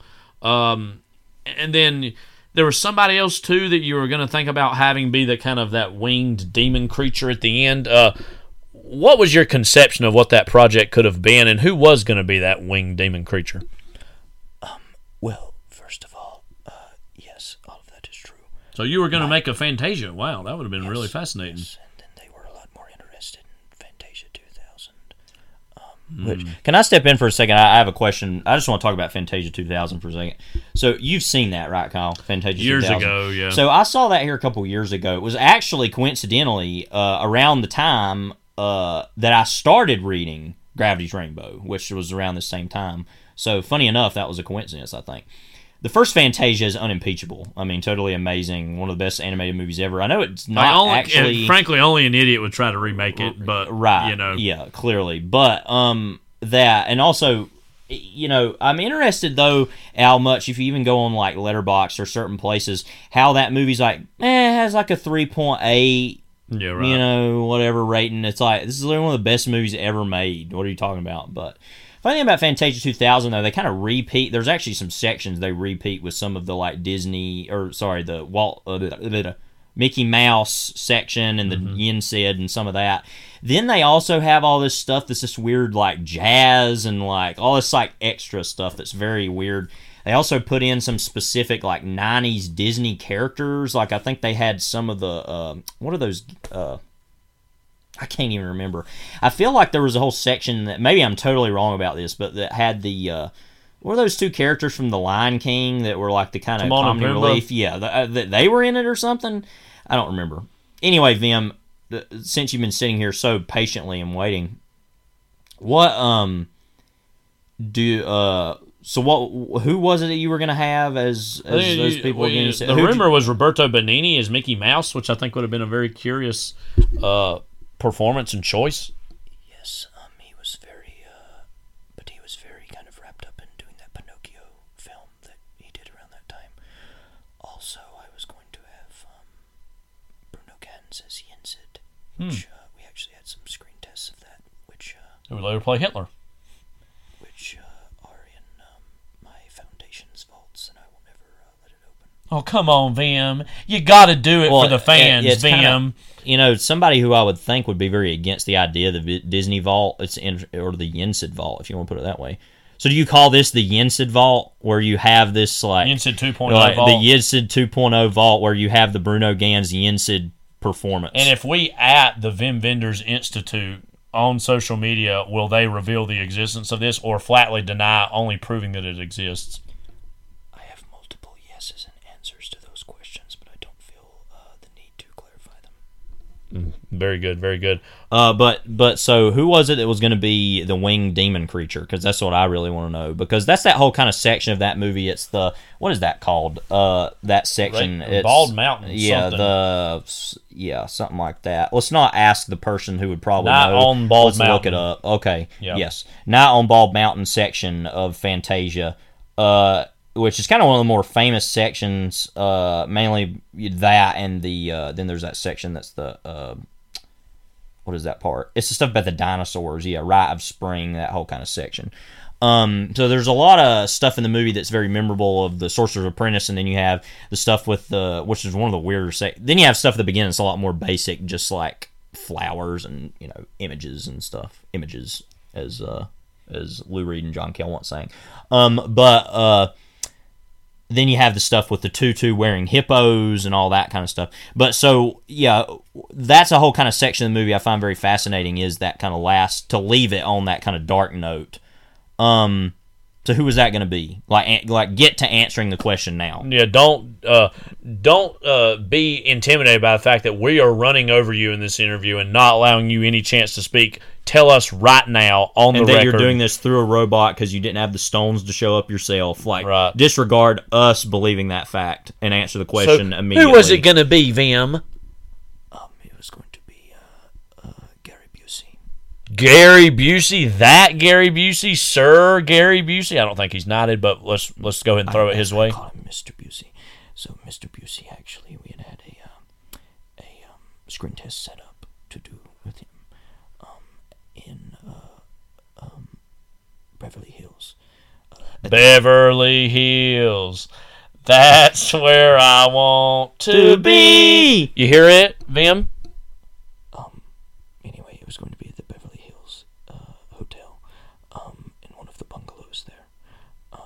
And Mr. Busey was quite late to the point where we had to quit. We actually, the camera crew had left, and then he showed up on a bender about an hour later. I was still there, actually organizing my clog collection that I own, of the wooden clogs. Not. You plan on ever turning that into a documentary feature to show off your wooden clog collections? It seems kind of, Kyle, like you remember you made that. There was that documentary you made in college about those weird like elf creature things that lady had, which is kind of interesting actually. But anyways, Vim, get to the bottom of this. Tell us right now, please. No. Via your robot. No. Oh, it actually looks like the robot has clogs on it. That was that weird noise that it was making when it came in, actually. When it was moving into the room. Mm-hmm. That was an interesting thing there. Anyway, Vim, what were you saying about Mr. Busey, as you call him? Or Fraulein... Mr. Busey. Fraulein Busey, Fraulein as you would Busey, say. yeah. Right? Yes? Vim, speak up, please. Vim. Sorry, it glitched out for a second. Vim, are you there? The robot's starting to smoke ever so slightly a little bit. I wonder if our time is starting to grow to an end here. I don't know. Vim. Are you there? Can you hear me? Can you hear me? Yes. Well, I think we can hear you. Mr. Busey came in, and he actually had taped a whiskey bottle to his leg, kind of like what Lon Chaney Jr. had done. So he was on the sauce at this time. During the making of, I think what Vim's trying to say, and I'm going to cut him off so that I can say it, is when during the making of the Mummy sequels of the Universal films, Lon Chaney Jr. supposedly hated doing those movies so much, and I hated seeing them in them also, so maybe I should have done the same thing, is that he taped a whiskey bottle to his leg and ran a straw up to his mouth, so when he was walking around and stumbling, he was actually drinking the whole time. So you're saying, Vim, if you can actually speak through your arcane technology, which is smoking even worse now, smoking, as they would say, like a freight train Fraulein, would you say that then he was stumbling around doing kind of putting on a similar show? Yes, that's how I would describe it. What happened was I actually had to call the police, and he got into a very brief shootout with him. Oh, wow. How did he avoid jail time for that? He was actually using one of those rubber band guns that have the... Oh, okay. And so that was what was nice about that. But so that was one of many reasons why that project fell through. It's probably for the best. I think really even thinking about doing such a project would be a gross and stupid thing to do. Don't you agree, Vim? Well, that's not how I would put it, but okay. Any final thoughts, Vim, before we end this interview? Well, actually, I have one more question for Vim before we get to that final question before the final question. Mm-hmm. Jerry's final thought. R.I.P. Jerry Springer. Did you know Jerry Springer, Vim? No, but I did meet him once. All right. Anyway, so if you don't know him, I don't want to hear about you meeting him or anything. Yeah. So did you know? There's all these like different directors that have these projects that have kind of fallen through over the years. David Lynch had Ronnie Rocket, and then you also had finally Megalopolis is being made. And I know you're just such a great friend of Francis Ford Coppola, and y'all have just such amicable feelings. We even brought that up a little bit, I think, last time.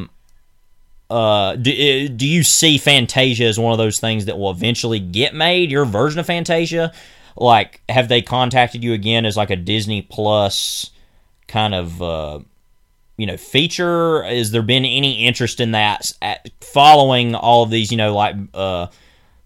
bigger directors doing these,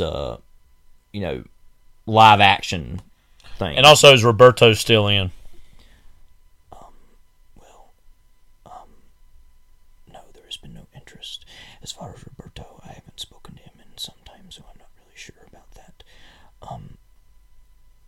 But my final thought you were going to give me, there is one thing. Actually, Vim, sorry to say. Oh, wait a second. Hang on. It's smoking. We got to put this out. We actually might need to stop this for a second because the fire alarm's about to go off, I can tell, and so let's get this cleared up and squared away first. We'll be right back. All kids love log.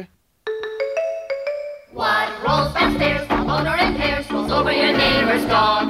What's great for a snack and fits on your back? It's log, log, log. It's log, log. It's big, it's heavy, it's wood. It's log, log. It's better than that, it's good. Everyone wants a log. You're gonna love it, log. Come on and get your log.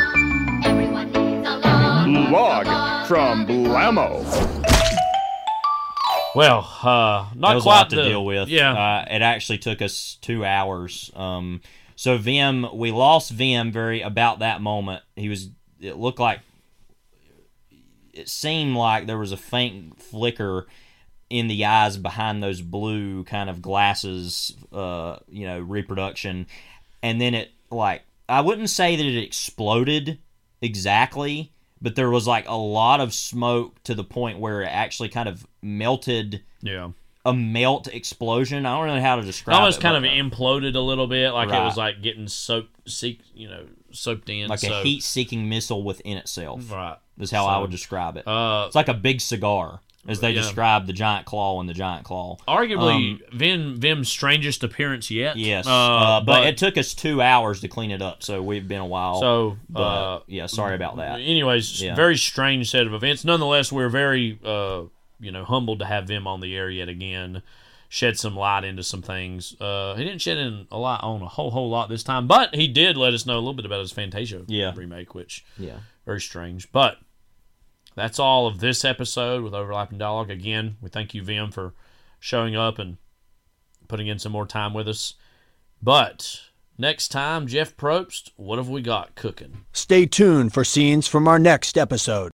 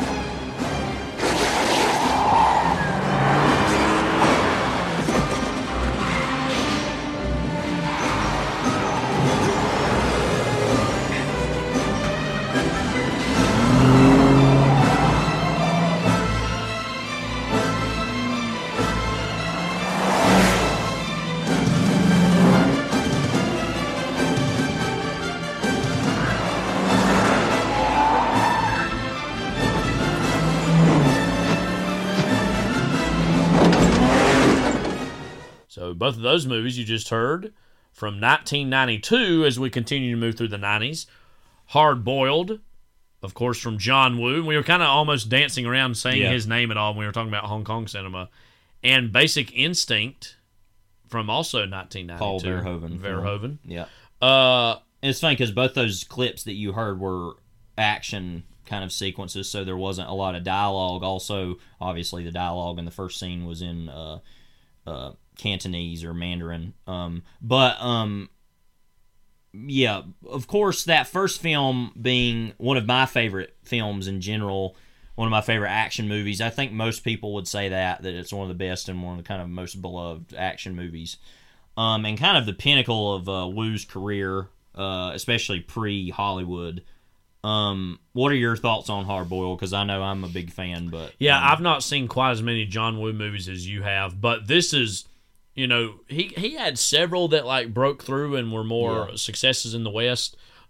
This one is probably the biggest one, though. I would imagine this is his biggest movie as far as be able to create that crossover breakthrough.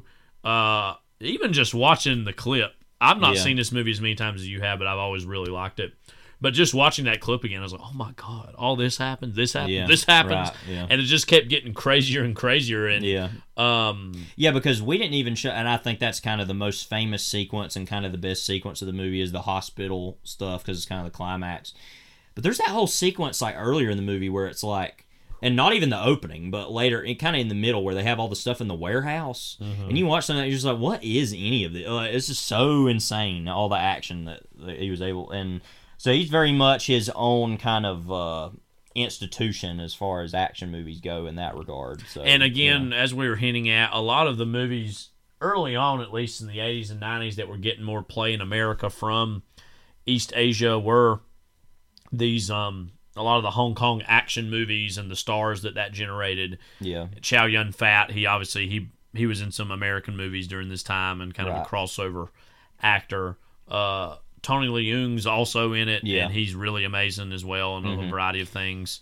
Yeah, and that movie's pretty simple, but it's just basically, it's kind of like, sort of like The Departed early version of that, or what would, I guess, be later Infernal Affairs as far as that being remake, but about an undercover cop and another cop who's unknowingly going after him until he figures out who he is, and then randomly about how they have this whole basically weapons smuggling ring under a hospital, and which is just totally insane. I don't even know how that works.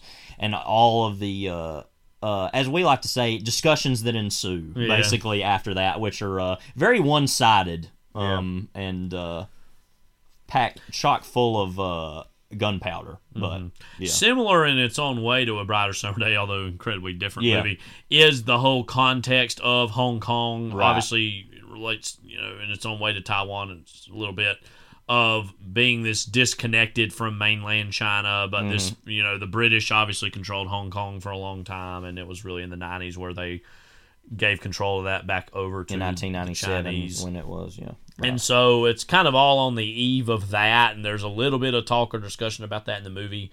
The movie's just, again, one of the most iconic action movies of all time for a reason. It's just got some of the best set pieces you'll ever see. Some really great characters. The villain that's kind of in black a lot of the time is somebody that I think a lot about, and he's pretty great. He's not. I don't know if he's really the main villain. He's kind of one of the main henchmen who. Keeps you're talking about the henchman of the main villain. Yeah, right. Yeah, and then who then randomly turns kind of halfway good at the end. Right. Yeah, kind of an anti-hero by that point. Basic Instinct. I've not seen this as many times. This will give us a chance to talk about Paul Verhoeven in general, which we're mostly fans of. Yeah, relatively. He's probably somebody that he gets a lot of like positive reactions from most people. He's one of those people that I like all of his movies I've seen, but don't think about that often. And I know he's had a whole previous career from his home country, and he's Danish, right? I believe so. Yeah. And vaguely Northern European. I can't remember.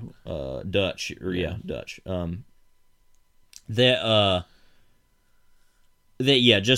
movie is funny because we think, when I think of Verhoeven, I think more of obviously Total Recall or RoboCop, and that's usually what people think of. Starship Troopers. We haven't seen that, and I also haven't seen Showgirls, but that's another one. This movie, though, falls into all of those 1990s erotic thrillers, which it seems like you turn around too, and there's a new one every 2 seconds that you've never heard of, and you're like, what? How is this a thing? This one I think is, to me, kind of the granddaddy of them all. I think, or just kind of the greatest of them all in its own way. Now, I think that Fatal Attraction is probably, of the ones I've seen, the most consistently pretty good and genuinely thrilling one. But this one just takes it to another level on the cheese-o-meter. Like, it's just so goofy. So many ridiculous things going on. So profane, so crass, so violent, so easy to love. Yeah. Just such a train wreck of a movie. You just can't look away. It truly is something else. And I'll talk more about my experiences with this movie next week. I won't go into all that, about when I first saw it and kind of what that meant. You know, there's been a lot of discourse on film Twitter in recent months and years about erotic thrillers and sexuality in movies. And I think one reason why people hold this era and this genre in such high regard is because it was one of the most sexually promiscuous moments in American cinema, especially where there were movies regularly being made that kind of were on the edgier side of sex, which, again, violence is more traditionally accepted. That you're surprised with American this movie movies. and others how they didn't just get a straight up X. Like, I'm not really sure, or NC-17 by that point, but right, yeah. So I think out of the pairings we've done so far, the 90s, these are the two that don't directly relate to one another as much as the other two we've done so far. But nonetheless, they do represent this era's depictions of sex and violence. Hard Boiled is not a very sexual movie or sensual movie, but they're both, like, you know, I think in good ways, like zeitgeist grabbing movies of their era, and they're slick stylistically, and they're both very different, but also represent 90s cinema in its most kind of slick, as you said, ways. Right. We're gonna have to compare the leading men of Chow Yun-fat and Michael Douglas. Like, what are the similarities there? We're gonna have to talk about that next time. They're both men, but yes, both men who scream in both these movies. Okay, or what is this? Some kind of joke? Like, you know, but literally Michael Douglas. I mean, we'll talk about him next week. But just what a I don't know if we've really talked about him much. Yeah, before but this. I do love Michael Douglas genuinely, but he's also one of those people that I love for other reasons that are like, wow. Yeah. Just that he took it to that level all the time is just something else. But anyway. So this concludes yet another episode of Overlapping Dialogue. We're glad you can join us. This is Kyle. This is Levi. Take care. God bless.